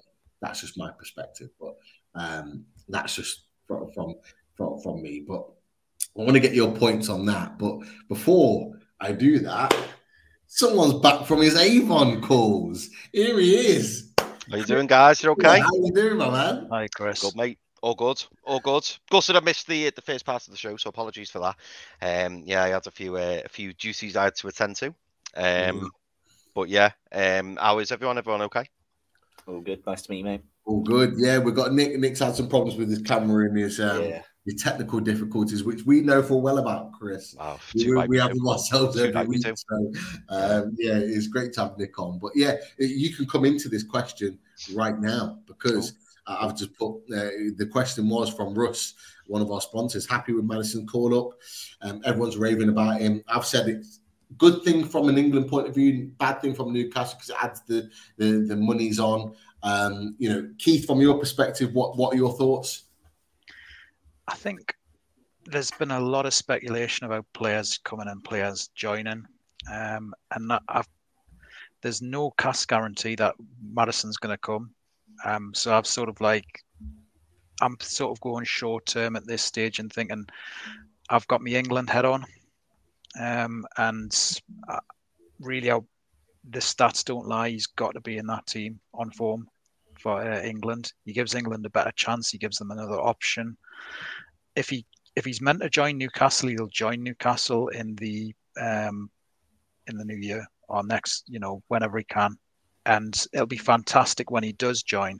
And if we've got to pay an extra little bit of money to get him in, then great.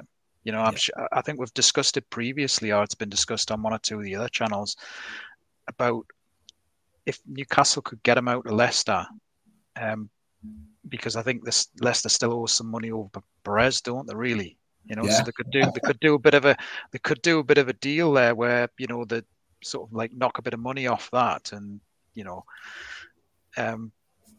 for that deal to go through, and it would be great for that to happen. But if he comes to Newcastle, then that would be great. But at the minute, I'm just going short term, and I'm just thinking England. Let's see if England can get to the quarterfinals, knockout stages with Maddison and the team within the squad. We've got a better chance too.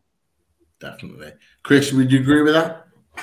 Yeah, I think so. I mean, I totally take your point, Pete. About the fact that it could potentially add the value, but then I look at it the other way as well and think it could actually decrease his value in many ways, because is he going to score? Is he going to score? I'm saying score because I've just seen Villa have scored. That's why I said score. Is he going to play? Is he going to get the minutes? And for me, I think that would decrease his value, because he's been called up to the squads, and if he's not getting picked, Newcastle could then turn around and go, well, it's not going to add to his value, is it? And if anything, they could turn around and be a bit like, well, he wasn't good enough for England's 11, so why are you boosting him up and saying he's this fantastic player? Because I don't actually think he'll get many minutes for England, if I'm honest. Yeah, I think it was a reluctant call-up. It kind of reminds me of the Ivan Toney situation. He got called up, never really played. It's like it's a reluctant call-up into the squad. It'll be kind of a last-minute situation, but Nick's has put in the private chat a cup opening up for you boys. It really is. All the top boys at this moment in time. Man United 1-0 down at Old Trafford. Ollie Watkins is the goal scorer. I've just seen the goal. Jesus Christ, Harry Maguire. Oh dear. Absolutely shocking. I'm worried about England. I've got to be honest. It is a horrendous defending. Potentially, Pete. I mean, not to turn it into an England show. Hang on, it's 1-1. Oh, hold on a second. Daz and Gary on the point, Jordan Team for Life on the button. It's all changed. Jeez. But still, that defending was horrific, and I do worry about that. But I was just going to say, Pete. What I find a bit worrying is England potentially, starting with 4 at the back. And you could argue that they've got 2 centre-backs in Maguire and Stones, who I would assume would be the first-choice centre-backs. Stones isn't getting his game for City, and Harry Maguire's only just come back into the team, and he looks like he hasn't played for years, because he's just making mistakes week in, week out. So what does that? Yeah, that doesn't give us hope, does it, going forward? Because it's just a team not playing well. Yeah, you're absolutely right. But it's all changed. Anthony Martial is just quick fire reply early in the second half, and he got his equaliser to the frustration of us all. Doug the Toon put keep roll. All the stats are getting rewritten, and it gives me a chubby on. Oh my god, we didn't need to know that, Doug for the Toon. But yeah, fair play to you. For your comment on that. But yeah, honestly, if you haven't watched the show, if you're late joining it, Keith's stats were on point as always. Brilliant stats with regards to the Newcastle Chelsea game at the weekend. So definitely give them a look in. That is for sure.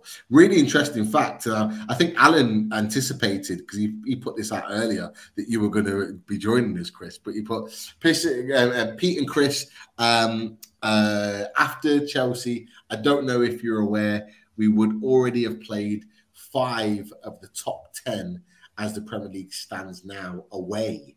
Wow. 15 games. Wow, that is interesting. That's a really, really interesting stat there. And Alan's always on the button with these kind of points that he brings in.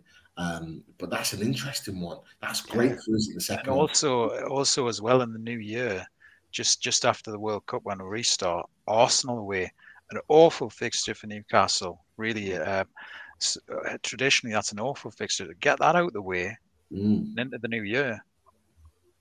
Definitely. No, you're absolutely right. Yeah. Very, very interesting. That's going to be a great fixture. Can't wait for that one. We owe them one at the Emirates, that's for sure. Absolutely.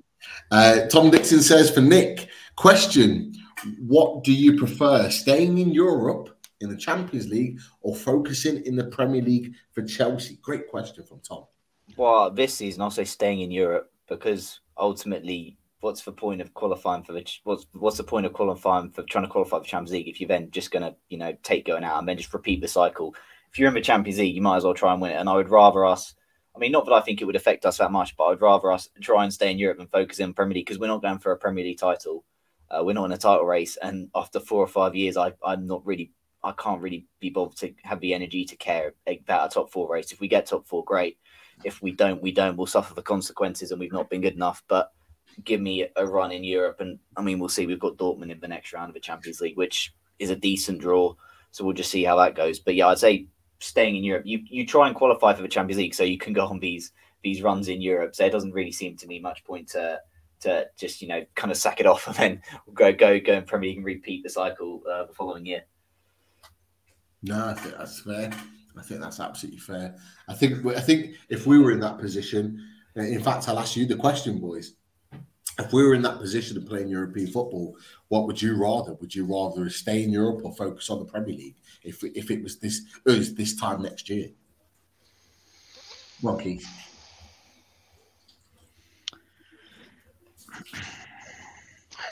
We've had it before, haven't we? We've had it before, though, in some respects, haven't we? If you remember when we finished 5th, the following season we didn't have a good season at all. Where we didn't strengthen with Anita, and we're in the Europa League. That was the only place we strengthened, but we still got the quarterfinals, where we were really the edge of a post. We could have been into the semis. So we had a good run in Europe that year. And there's the thing about when you're in Europe, especially for Newcastle, there was only one time in 15 years that we're in Europe to this point. It's, I think, a cup run in Europe, really. Because you never know when it's going to come around next. Once you're in it, you don't know how far you're going to take. And the last major honour Newcastle won was the Fairs Cup back in '69. Yeah. Again, just for you boys, just think of what Rangers did in that Europa League run last year. I know their Scottish League title hopes kind of suffered a bit, but that Europa League run was incredible to watch, even as a neutral, watching that run and seeing the scenes at Ibrox as they got to a final. That's kind of what it's all about. Yeah, I think that's a great point. Chris, would you agree with that? Yeah, I mean, I can see the argument for both sides, to be honest. Everyone wants to do well in the league, and because we've had so many years of not doing well in the league, it'd be nice to kind of get back up there and cement our place up there. However, on the other hand, to have a good cup run and to get in Europe and then stay in Europe consistently, it's really important, isn't it? Certainly for revenue. Even take aside, the fact that it's European football and we haven't had it for years, and we, home and away and all things like that. You can't beat a good European tie. I think purely for the revenue and in terms of us building as a club, it's massive. The European football is huge. So yeah, I think I would side with European football, but it is nice to brag. I mean, sitting here at the moment in third, we're all laughing, we're all absolutely loving it. So to finish as high up the league as we possibly can, is the main aim. But equally, I do see why the focus should be on Europe. I do understand why. No, that's that. I think that's fair enough. I think that's a fair point. I'd be the same. I think as what's already been said, I think I'd want to focus on Europe because it allows you the opportunity to get into Europe again. If you're in that position. And look, we've had it on the 12th man with Lawless. Lawless keeps banging on about the fact that they've still got the best chance of getting Europe because they're in the Europa Conference and they can win it and they can get back into Europe again. And he keeps banging on about it. but they keep getting knocked out of cup games and they keep losing Premier League games. But he keeps banging on about it, and fair play to him, because they've put themselves in the position to be in that position in order to be considered from a West Ham point of view a viable option in Europe. But one player that's not been talked about, Nick, and I'll come to you with this one. Will put Chelsea fan in the chat. Welcome tonight, Will. But how much do Chelsea miss Conte? Now, Lewis mentioned earlier on in the show that he was kind of like, Conte just needs to leave, get him out. He's an injury prone. He needs to finish his career elsewhere. From your perspective, do you share the same view? Do you just want Conte gone? Or because I still remember Conte as this all-action mixed midfielder, this ball breaker, breaks up the play, fantastic, midfielder. Is that what you see him as a Chelsea player, or is that mindset changed? To answer Will's question, how much do Chelsea miss Kante? A fully fit N'Golo Kante, yes, Chelsea miss. But a fully fit N'Golo Kante is not something Chelsea have had for a long time now. So I kind of am thinking, how much do we actually really miss the guy? He's, in terms of his importance to that Chelsea midfield, it's probably lessened over time. Obviously, he didn't start the FA Cup final last year, if I'm correct. I think it was Kovacic and Jorginho, and Kante maybe came on 60-man mark. A fully fit N'Golo Kante. For N'Golo Kante, we saw at his peak of his powers in that Champions League run 2021. Of course, Chelsea would miss. Any team in the world would miss. He is not that same player, unfortunately. He has had injury after injury. Chelsea have managed him pretty horrendously, rushing him back time and time again. And we face the consequences of poor mismanagement. I think it's best, like it probably is with a lot of these with some of these Chelsea players, to move on. And it's not because N'Golo Kante is not good enough. It's because he's just not available enough. And there's no point having someone around who is probably not available enough. Realistically, probably at the end of the season, it is probably best that he parts ways. It's a great shame because I think N'Golo Kante is probably one of the best central midfielders I've ever seen play for Chelsea. He has been ridiculously good. And if you look at all the success Chelsea had, he has been at the heart of that. Premier League title win, Champions League run. He has been absolutely incredible. But he's been here a long time now. This Chelsea squad in general probably needs a refresh. There's maybe players who have stayed here a bit too long anyway. Kante's not one of those, but it's one of those, what's the point of keeping a player around who's not fit? As I said, he got injured in our second game of the season, and we're not going to see him till February, March at the earliest next, in the new year. And then we've lost a large chunk of the season. Again, we'll probably have to manage him after that. How much will he play? A brilliant midfielder, one of the best midfielders I think the Premier League's ever seen, one of the best midfielders Chelsea have ever had. But time has caught up to him, and it's unfortunate. It's just the way it is. I think, N'Golo Kante has been a miss in some ways, but Chelsea being where they are is not down to having no N'Golo Kante, because they've not had much of N'Golo Kante for the last few years in general, really. Yeah, I think that's fair enough. Would you share those opinions with Conte, Chris? Have you seen enough of him to see maybe a bit of a decline, obviously with the injuries that he suffered, or do you still see the player that he was at Leicester and Chelsea when he first signed? I think Nick makes a great point, and obviously Nick watches Chelsea week in, week out, so he'd be far more qualified than me to say. But I think if a fully fit N'Golo Kante, and Nick's right, any club in the Wales would miss him. But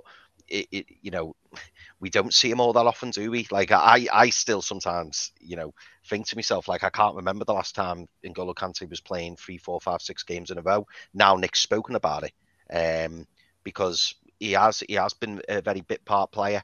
I remember Thomas Tuchel saying at one point, when N'Golo Kante was out, that they really missed him and stuff like that. And I think because of what makes it more difficult for him as well, because he's all action, he's box to box, he's all over the pitch, and people often refer to him as like the 12th man, don't they? If you lose that, all energy play from him, then obviously, it's not really the same player, is it? That's what brought Leicester to the successes they had, purely for the way he was playing.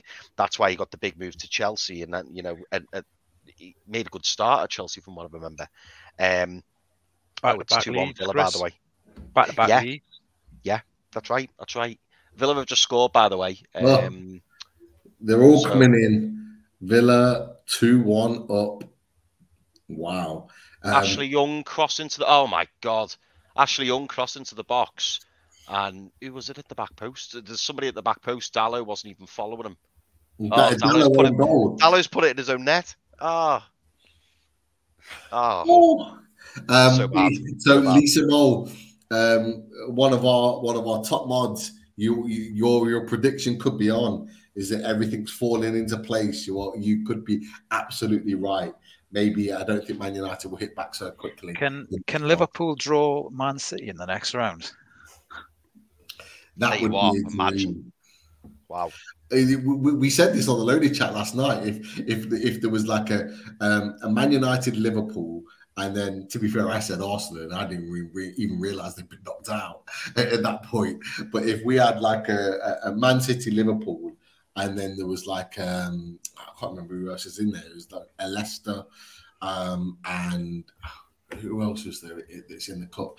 A Leicester or a Man United. I said at that point, but potentially a Villa. You take all those teams out. You look at the teams that are left. We wouldn't fear any of them. To be fair, is it fair to say, Pete? I mean, great point you made there. Like, I know, I can see why you've said it, but I know, like, we'd say, Man U Liverpool will be a dream draw. I think I'd rather play Liverpool than most of the other teams. Yeah, because they're everywhere. Maybe not Man City. I wouldn't. Don't get me wrong. I don't want Man City, but Liverpool and co. I think I'd rather play a Liverpool. I don't know what Nick thinks, but I think I'd rather play Liverpool at the minute than most teams because one, they'll play a weaker side because they've got to solely focus on Europe and solely focus on the league. And secondly, even if they do play a reasonably strong side, they're not playing well. So I wouldn't have anything to fear about them. I'd sooner play them than play a team who's got nothing to lose and really throws everything into the game. Yeah, I will also say, I think literally, but next round of the Carabao draw is literally right after the World Cup as well. So Liverpool would be without most of their big guns anyway. But Klopp doesn't take that competition seriously. As said, they scraped past Derby last night on penalties. He'll play probably a bunch of kids and maybe Oxlade-Chamberlain and some other player that's somehow still there. But you'd fancy your boys. Obviously, if you put out a relatively strong side, and again, obviously, I don't know how many players you've got away World Cup, but I'd think just avoid Manchester City, and you've got as good a chance of anyone left in that competition, really. And obviously, then it just depends on, I guess, who you get, how many players they've got away. But yeah, you've got, as I said, that draw is really opening up for you boys. Absolutely, really is. And like I say, we're not even talking about the fact that ASM's not fit yet. We've got Isak coming back after the World Cup. Yeah. We've got the January window to improve players, bring players in from Europe. And we've got the money to spend. Like, there is a great opportunity there for us to really kick on in this cup, depending on the draw, which will be later on tonight. And Dark by Design asked, "Are we doing a watch along for the draw?" Look, we've gone on for quite a while now. I don't think I can do another 4-hour show like I did about a year ago. I mean, we could, but I don't think it'd be viable. Certainly not for me. But yeah, the draw will be coming through. I think it'd probably be best that we watch it separately. But yeah, no, I appreciate that, Dot by Design. Look, before we get to predictions, there's just some other little comments that I want to bring up. Simon's not happy with the intro. He wants the old tune back, and Daz has agreed and agree with that. I'll find a new tune before the next away day, so keep an eye out on that for our new tune. Gary asked the question: is that right, Fred of Man U is in the Brazil squad? He is in the Brazil squad, but on top of that, he actually starts ahead of Bruno Guimaraes, which blows my mind.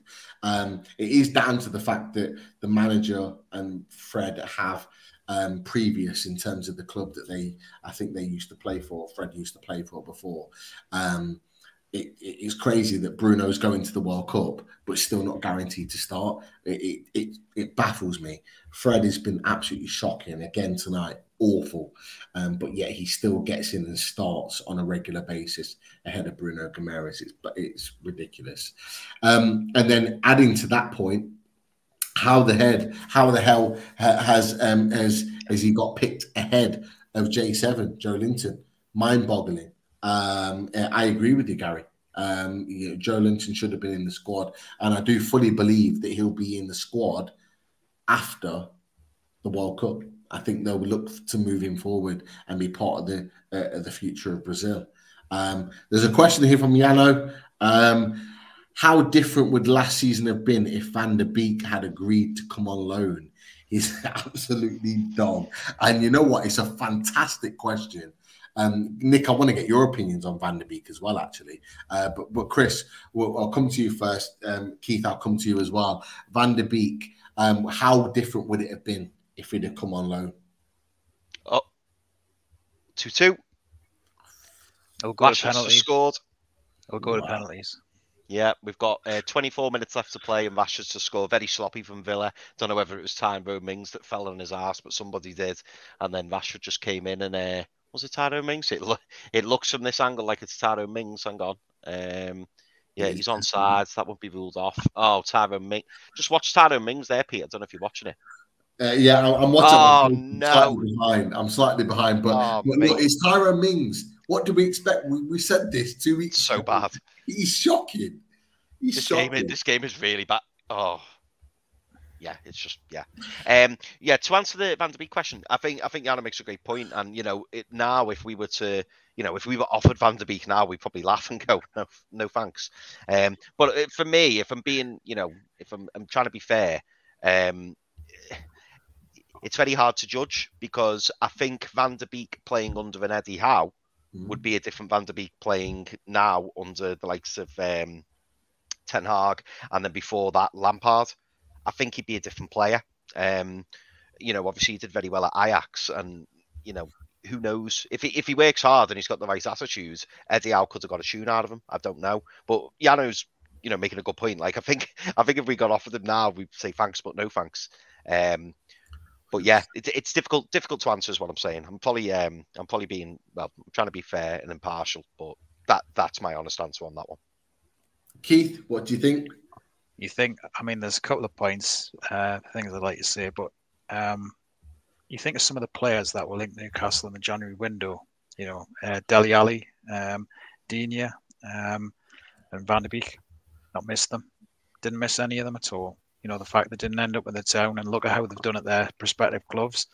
In fact, yesterday I listened to a little bit of one of the Everton shows just after the 4-1 drubbing last night at Bournemouth, just to see what they were saying, and they weren't very complimentary about Van der Beek at all when the short spell he was at Everton, really. And I'm inclined to agree. Is he one of these players that is really good in an Ajax team in the Dutch league and comes to the Premier League and doesn't really get the physicality and doesn't really time in? Because he has been at United for a while now. He was at Everton, maybe not the best situation at Everton or the best club to be at, but he's been at two clubs now, and he's not really making the progression over, really. So I wouldn't take him. No, he doesn't improve Newcastle's side as far as I'm concerned. And you've got to think who he's playing alongside as well. I mean, no disrespect, but if you've got Van der Beek next to Fred, or you've got Van der Beek next to Tom Davies, God forbid, it's like, it would be far easier for him, wouldn't it, playing alongside the likes of Joe Linton and Bruno? Far easier. So I do have sympathy for him there as well. I think I just look at his Ajax career and just think, well, Man United didn't sign him for all that money unless there was a player there. I struggle to just think he's absolute dog shit, as Yano says. He's been playing dog shit. Brilliant side, wasn't it, Chris? That was a brilliant side, wasn't it? The Ajax time. The last stage of the Champions League. You think of some of the players that have went on, to Barcelona and that from there. Yeah. What was it? Frankie de Jong. Frankie de Jong, yeah. Frankie de Jong. De Ligt as well. De Ligt. Yeah, De Ligt. Tadic. Nick, your opinions on Van der Beek? Yeah, firstly, Daz in the comments, no, I've not gone to bed. I'm still here. It's so hard to know. It's so hard to know because we haven't got the camera. On Van der Beek, look, trust me, as a Trust fan, I know firsthand about signing a player from that Ajax 18-19 and then 19 team, and then not quite living up to the hype we got. It's one of those, going to United never made sense. They didn't need him in that team. Right. That signing made no sense anyway. The confidence kind of got wrecked You then threw him into a situation at Everton, an Everton side battling relegation, which is literally just about results and nothing else really mattered. Again, that was a bad environment for him to be in. And then since then, he's not really had the opportunities. It's a tough one. He was a player who is rated, did well at Ajax. But again, like Chris said, is it just one of those Ajax, a team suited well for him? We saw Hakim Ziyech looked magnificent in that Ajax team. I saw him firsthand tear Chelsea to shreds in that 4-4 game at Stamford Bridge, and I was obsessed with him. And I was like, get me this man, please. And it's been 2 and a bit seasons, and I'm fed up with the bloke. And hopefully he's off in January. And he's just been one of the most underwhelming players I can remember. So it's one of those where I think ultimately that Ajax team just kind of did very well at that time. But also I think we do have to hold something against them. They, threw away a 3-0 lead on aggregate to Spurs of all teams. So I don't think you can necessarily take them that seriously. But no, that team was good. But no, I guess for you guys, I don't know whereabouts he would have fitted for Newcastle. But yeah, you certainly didn't miss out. You certainly, nothing to worry about not getting him because, you've gone from strength for strength. And I guess, was it a question of between him and Bruno? I don't know. But if it was, then you certainly did well getting Bruno over him. It better not been a question of those two because, well, certainly we got the better deal on that. That is for sure. I don't think there's a question of who's better between the two players. But Donny van de Beek, he's under the manager that helped create him, and he's still not performing, which tells you everything you need to know about the player, in my opinion. But look, we're coming towards the end, and I want to get your predictions on the show. We've got 120 in the chat. We've had more than that over the course of the show. And thank you for tuning in and being a part of the show and getting your questions in. Some fantastic questions and contributions for both Lewis and Nick during the show. If you haven't already, click that like button, that thumbs up button. It means the world to us. Just click the button. It only takes a second. But it helps us raise the profile of the channel. We've already had another 10 subscribers today. So thank you for that and subscribing to the show. And of course, we'll do a little Chrissy Hall. Thank you for your likes and comments. As always, we really, really appreciate it. And we echo everything that Lewis said before he left the channel. The chat is by far the best out there. For any channel that I've certainly been on and been a part of. You guys really do make the Away Day show. We really, really do appreciate everything you do in terms of your questions and your contributions. So yeah, come and join the Loaded family. That is for sure. Moving towards predictions, but just before that, Yano had an opinion. Said, seriously, think we can win the league? Interesting. He's been saying it since the start of the season. We have limited World Cup involvement, no European football commitments, just need to avoid shitbags in the transfer window. And I think the shitbags refers to a certain player that plays for Leicester, in his opinion, that he doesn't want at the club, which is James Maddison. Russ agrees with him, by the way, in the chat. They don't want Maddison at the club. They don't want to sign Maddison.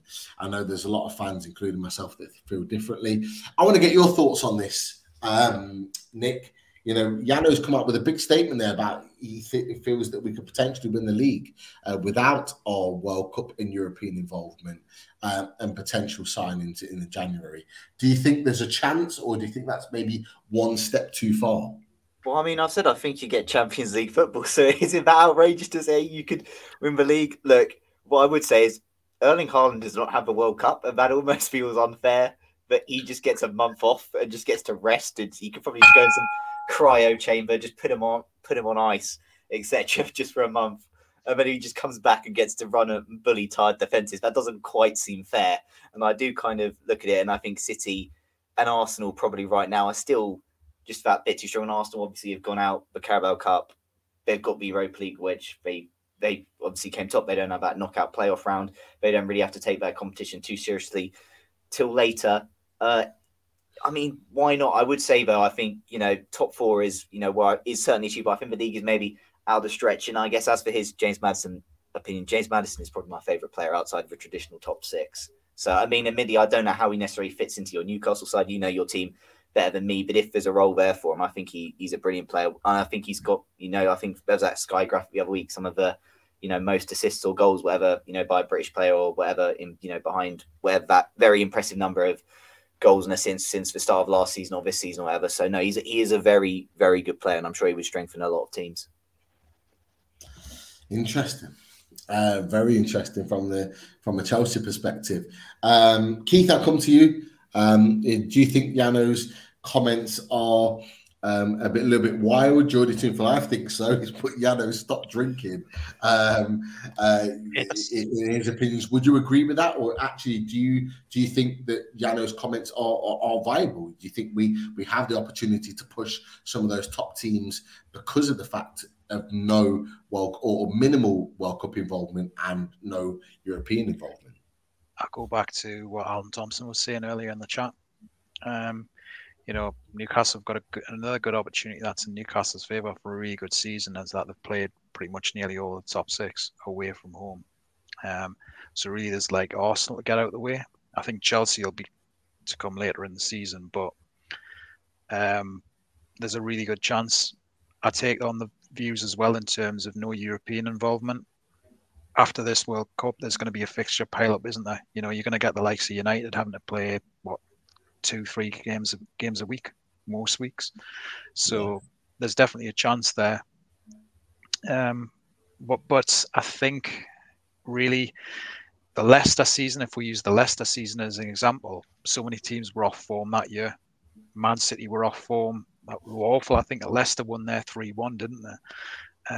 And Arsenal were really, they fell away. They were up there with Leicester, and then they fell away after the sort of January, after they sort of played each other and that. So at the minute, top 3 would be outstanding, wouldn't it? If they just stayed in that top 3, top 4, that would be amazing. There's time yet. We're going to strengthen from there, aren't we?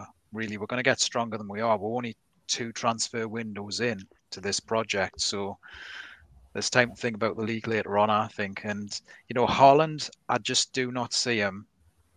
I can't see this City team without Haaland not winning the league. I think he's just smashing it, and I think give it a year or 2 when he gets bored, that's when Newcastle come in.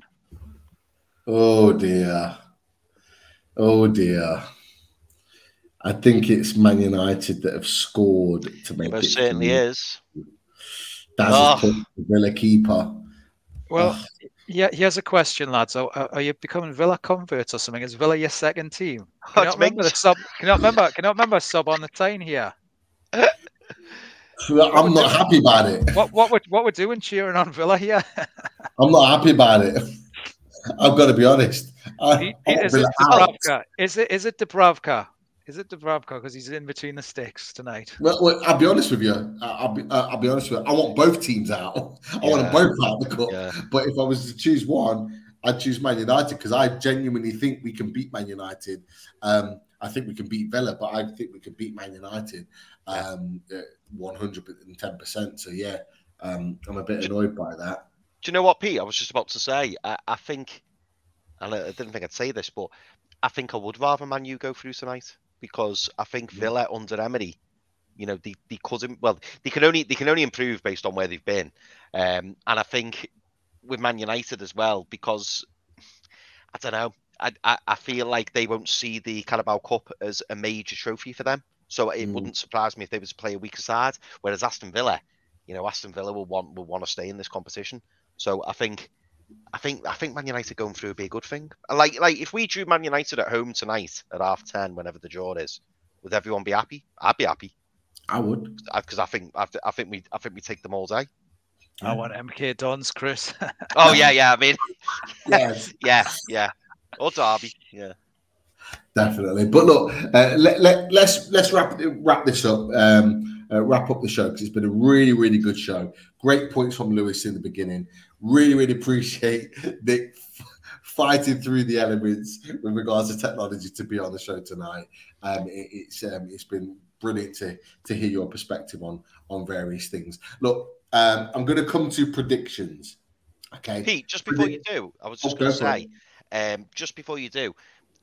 I'm going to stick up for my mate Jano here because Jano's getting a lot of grief in the chat here, over like the winning the league and all stuff like that. And I think it's a good shout. Do I think we will win it? Probably not. But when you look at the league table, you've got the top three: Arsenal, Man City, Newcastle. We've got the joint best defensive record. Mm-hmm. All three of us have only lost one game. Yeah. So you can see why we're in that conversation. And if we carry on playing the way we're playing, even last night we played against Palace, weaker side, managed to get through the tie. But from what I heard, I didn't watch the game because I couldn't find a stream. They had one chance. Yeah. I just think there's no reason why we can't. And really, you can understand why people are saying this, because based on what we've been seeing week in, week out, 4 goals here, 5 goals there, 4 goals here, 3 goals there, we're looking really, really good. It's whether or not we can maintain it. We probably can't, but I can see why Yano's saying it. Yeah. That's it then, Chris, isn't it? League and Cup double now, isn't it? You've got That's it now, yeah. Oh, we're going to be held to that is for sure. But look, Chris, I'm going to come to you with your prediction at 7:30 on Saturday evening. What do you think the score is going to be? Newcastle versus Chelsea under the lights at St James's Park. Yeah, well, that last part you just mentioned there, Pete, I think that's key to the tie. Chelsea on the back of a couple of tough results. I don't know. I'm going to say 2-1. I think we'll win 2-1. I think it'll be a tight game, but I think we'll to use a Pardew expression, I think we'll get it over the line. I think we'll scrape past, and I think it'll be 2-1, but it'll be tight. But yeah, I think we'll win. Interesting. Very interesting. Keith, I'm going to come to you next. Again, what do you think the score's going to be come 7:30 Saturday evening? Under the lights at St James's Park evening game. I think this is going to be a fervent atmosphere. It could be similar to the Arsenal game at the end of last season with war flags and everything. Remember that atmosphere and remember the mosaics and everything in the crowd and what was created, the noise.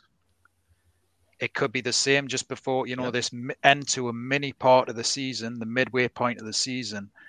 It could be a right cracker of a game. That being said, I think it's going to be quite tight. Certainly there's been a lot of common sense from the Chelsea fans tonight, from Lewis and from Nick. It could be a set piece either way that wins it. It could be, or a penalty that wins it.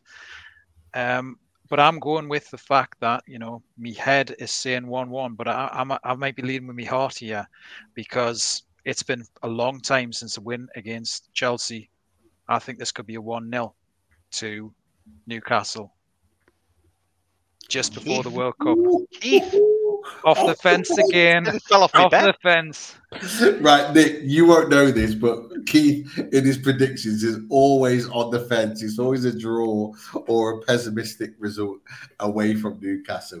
In the last few weeks, he's been off the fence. And to be fair, he's actually been on point. So, a really interesting take from Keith. And look, we love off the fence, Keith. We need to get that hashtag. Hey, get it on a t-shirt, but we've got a World Cup. We've got now to lose. We're in 3rd place. We're top 4 for Christmas. Yeah. Go for the win. Simon in the chat, top sponsor, mod, off the fence, Keith. Let's get the shirt made. I'll buy one. Yeah. I'm telling you now, I'll buy one. Off the fence, Absolutely. Keith. Yeah. Let's get it done. Let's get Picture it of a fence, Keith's face, tuxedo, done. Let's get there it you go. done. There you go. I'm buying it. Yeah. I'm repping it with the way days. Let's get it done. Simon, you know what to do. Nick, last but not least, from a Chelsea perspective, Lewis earlier on said he felt like in a Chelsea perspective, it could be a Jorginho penalty, a 1-0 potential win. He did also think that it could be, a Newcastle 2 or 3-0 from a Newcastle perspective. What are your thoughts with regards to the game on Saturday? What do you think the result will be? Well, I'm just going to say, whatever happens, it can't be any worse than losing in the 96th minute to an Isaac Hayden header like we did a few years ago. That is probably one of the worst defeats, Bill, I can remember because And He that was was so the last dominant. time Newcastle won, and it was the last time they won under lights in an evening game as well.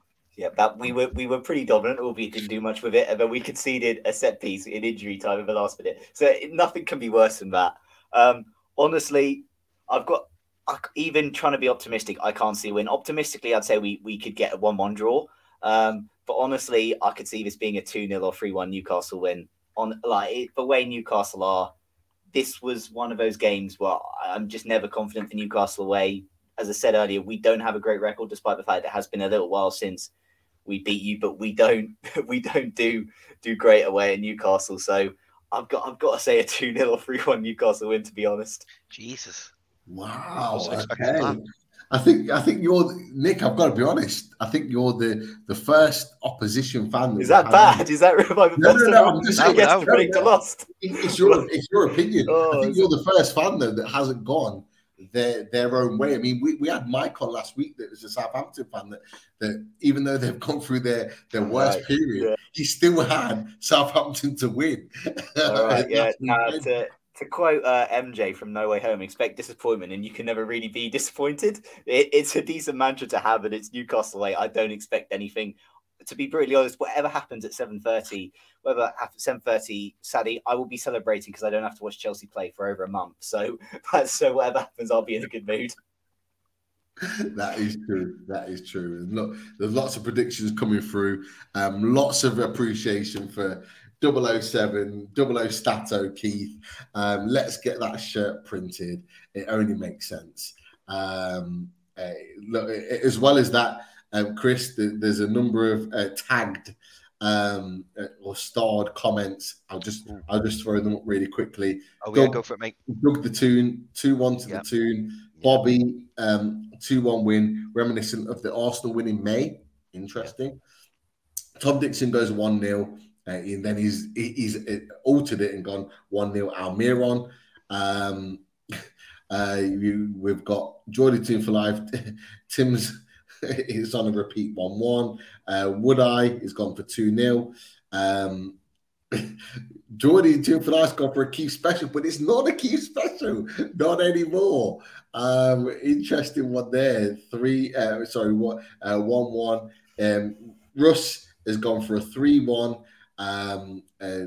From a Newcastle point of view, we also have 2Coin has put add the VAR points, and we might unofficially win it.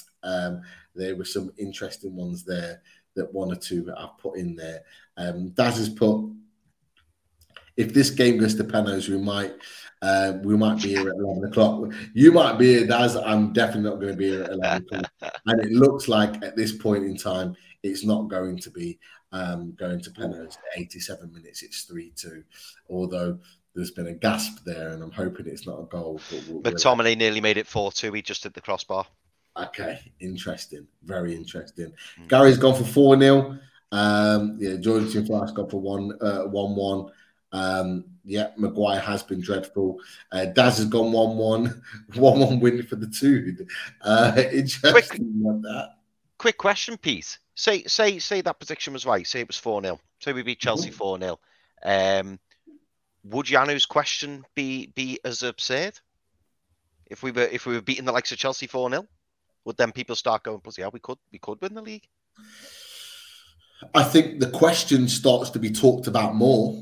Yeah. And I'm sure we delve into it as a loaded channel in the World Cup break. I think we would look into that a little bit more. It'll be more talked about that it's a viable. Look, 30 points after 15 games.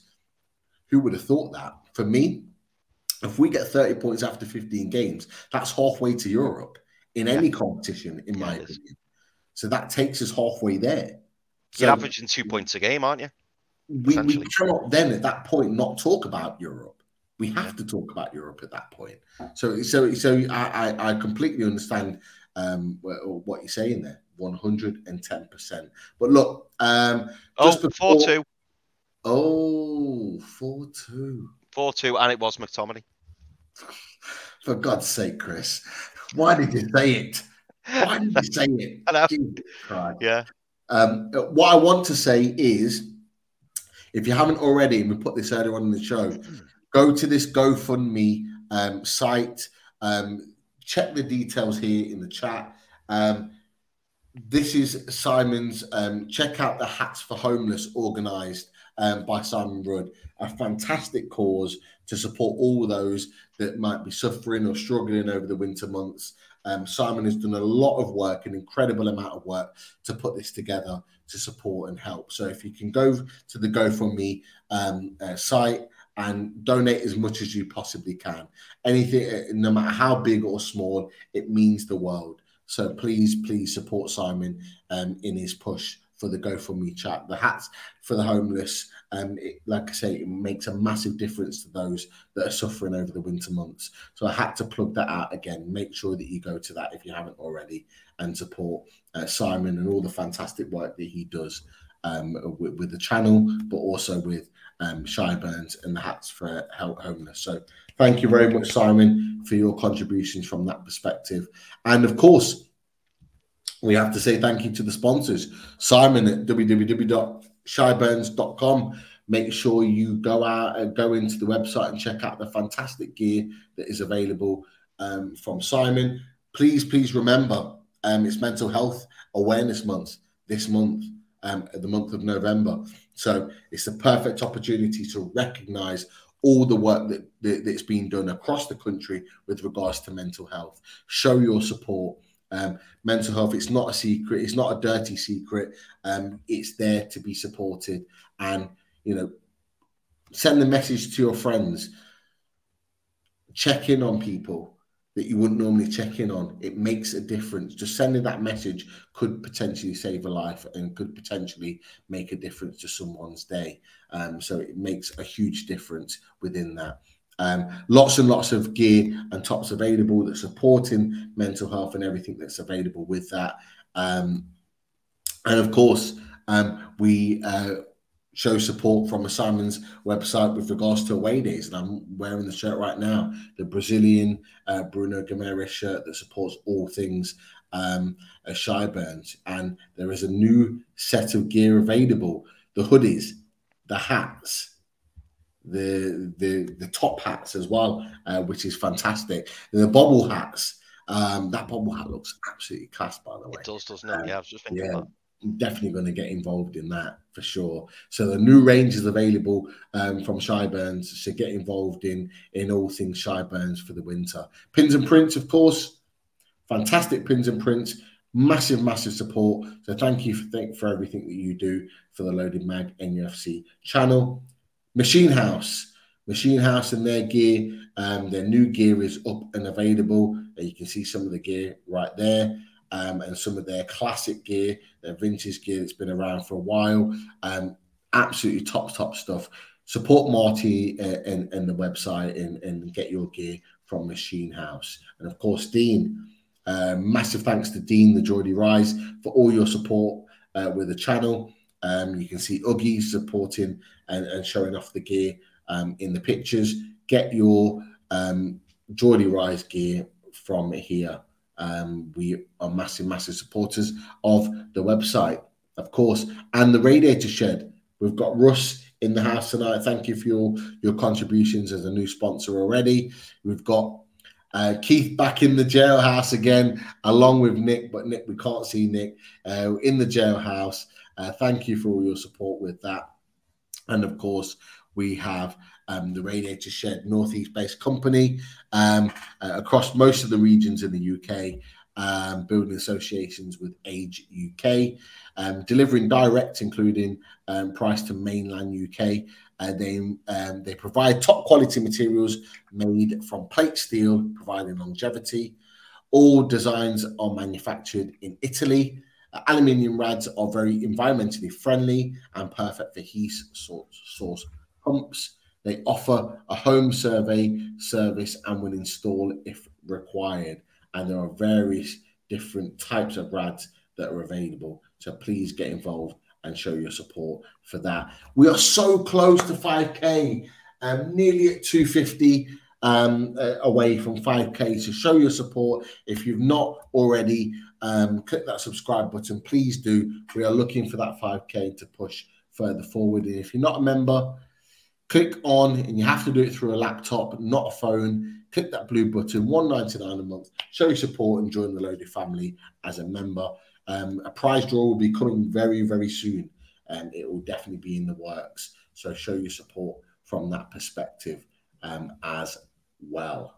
And of course, thank you everyone in the chat tonight for your support with all things away days. We really, really do appreciate it. It means the absolute world to us that you are taking the time to support away days and looking at the preview game for the weekend. Nick, thank you so much. I've said it 3 times tonight, but I really do mean it. Your technical issues meant that you've not been able to be on from a camera point of view, but your contributions have been massively, massively appreciated along with Lewis's. So thank you for taking the time for joining us tonight. Cheers for having me on, guys. Honestly, it's been an absolute pleasure. This has been, I do a few away preview shows on various platforms, etc. But this has probably generally been the most fun I've had doing one in a long time. All a bunch of great guys. The chat as well was great. And look, I know Lee said, love to hear you again, reverse fixture. I'm sort of inviting myself on here again. But if you would like me on, feel free, drop a message, and hopefully next time the camera will be working, because it's been an absolute pleasure going on with you guys. And I said, anyone in the chat, make sure you subscribe to them. Really, really enjoyed the show tonight, guys. It's been really good fun. And yeah, all the best for the rest of the season. Nick, an absolute pleasure to have you on. And look, we're very open and welcoming a channel, as is Loaded Mag NUFC. It's been a pleasure to have you on. Of course, you're more than welcome to come back on for the return fixture, and we'll be in touch. We'll be plugging your channel, Chelsea Pod, in the next day or two with all the promotion that we'll put out there. So please, feel free to like and retweet anything that we put out with regards to that. We'll definitely be in touch. Best of luck for the season after Saturday. Yep. I'm sure you guys will be absolutely fine. But we'll definitely get you back on camera and all moving forward. Keith, as a stat man, you are the very, very best. There's no one better than you, and your stats tonight prove it. And it's great to have you part of the channel and a part of the show. Thank you always for your support.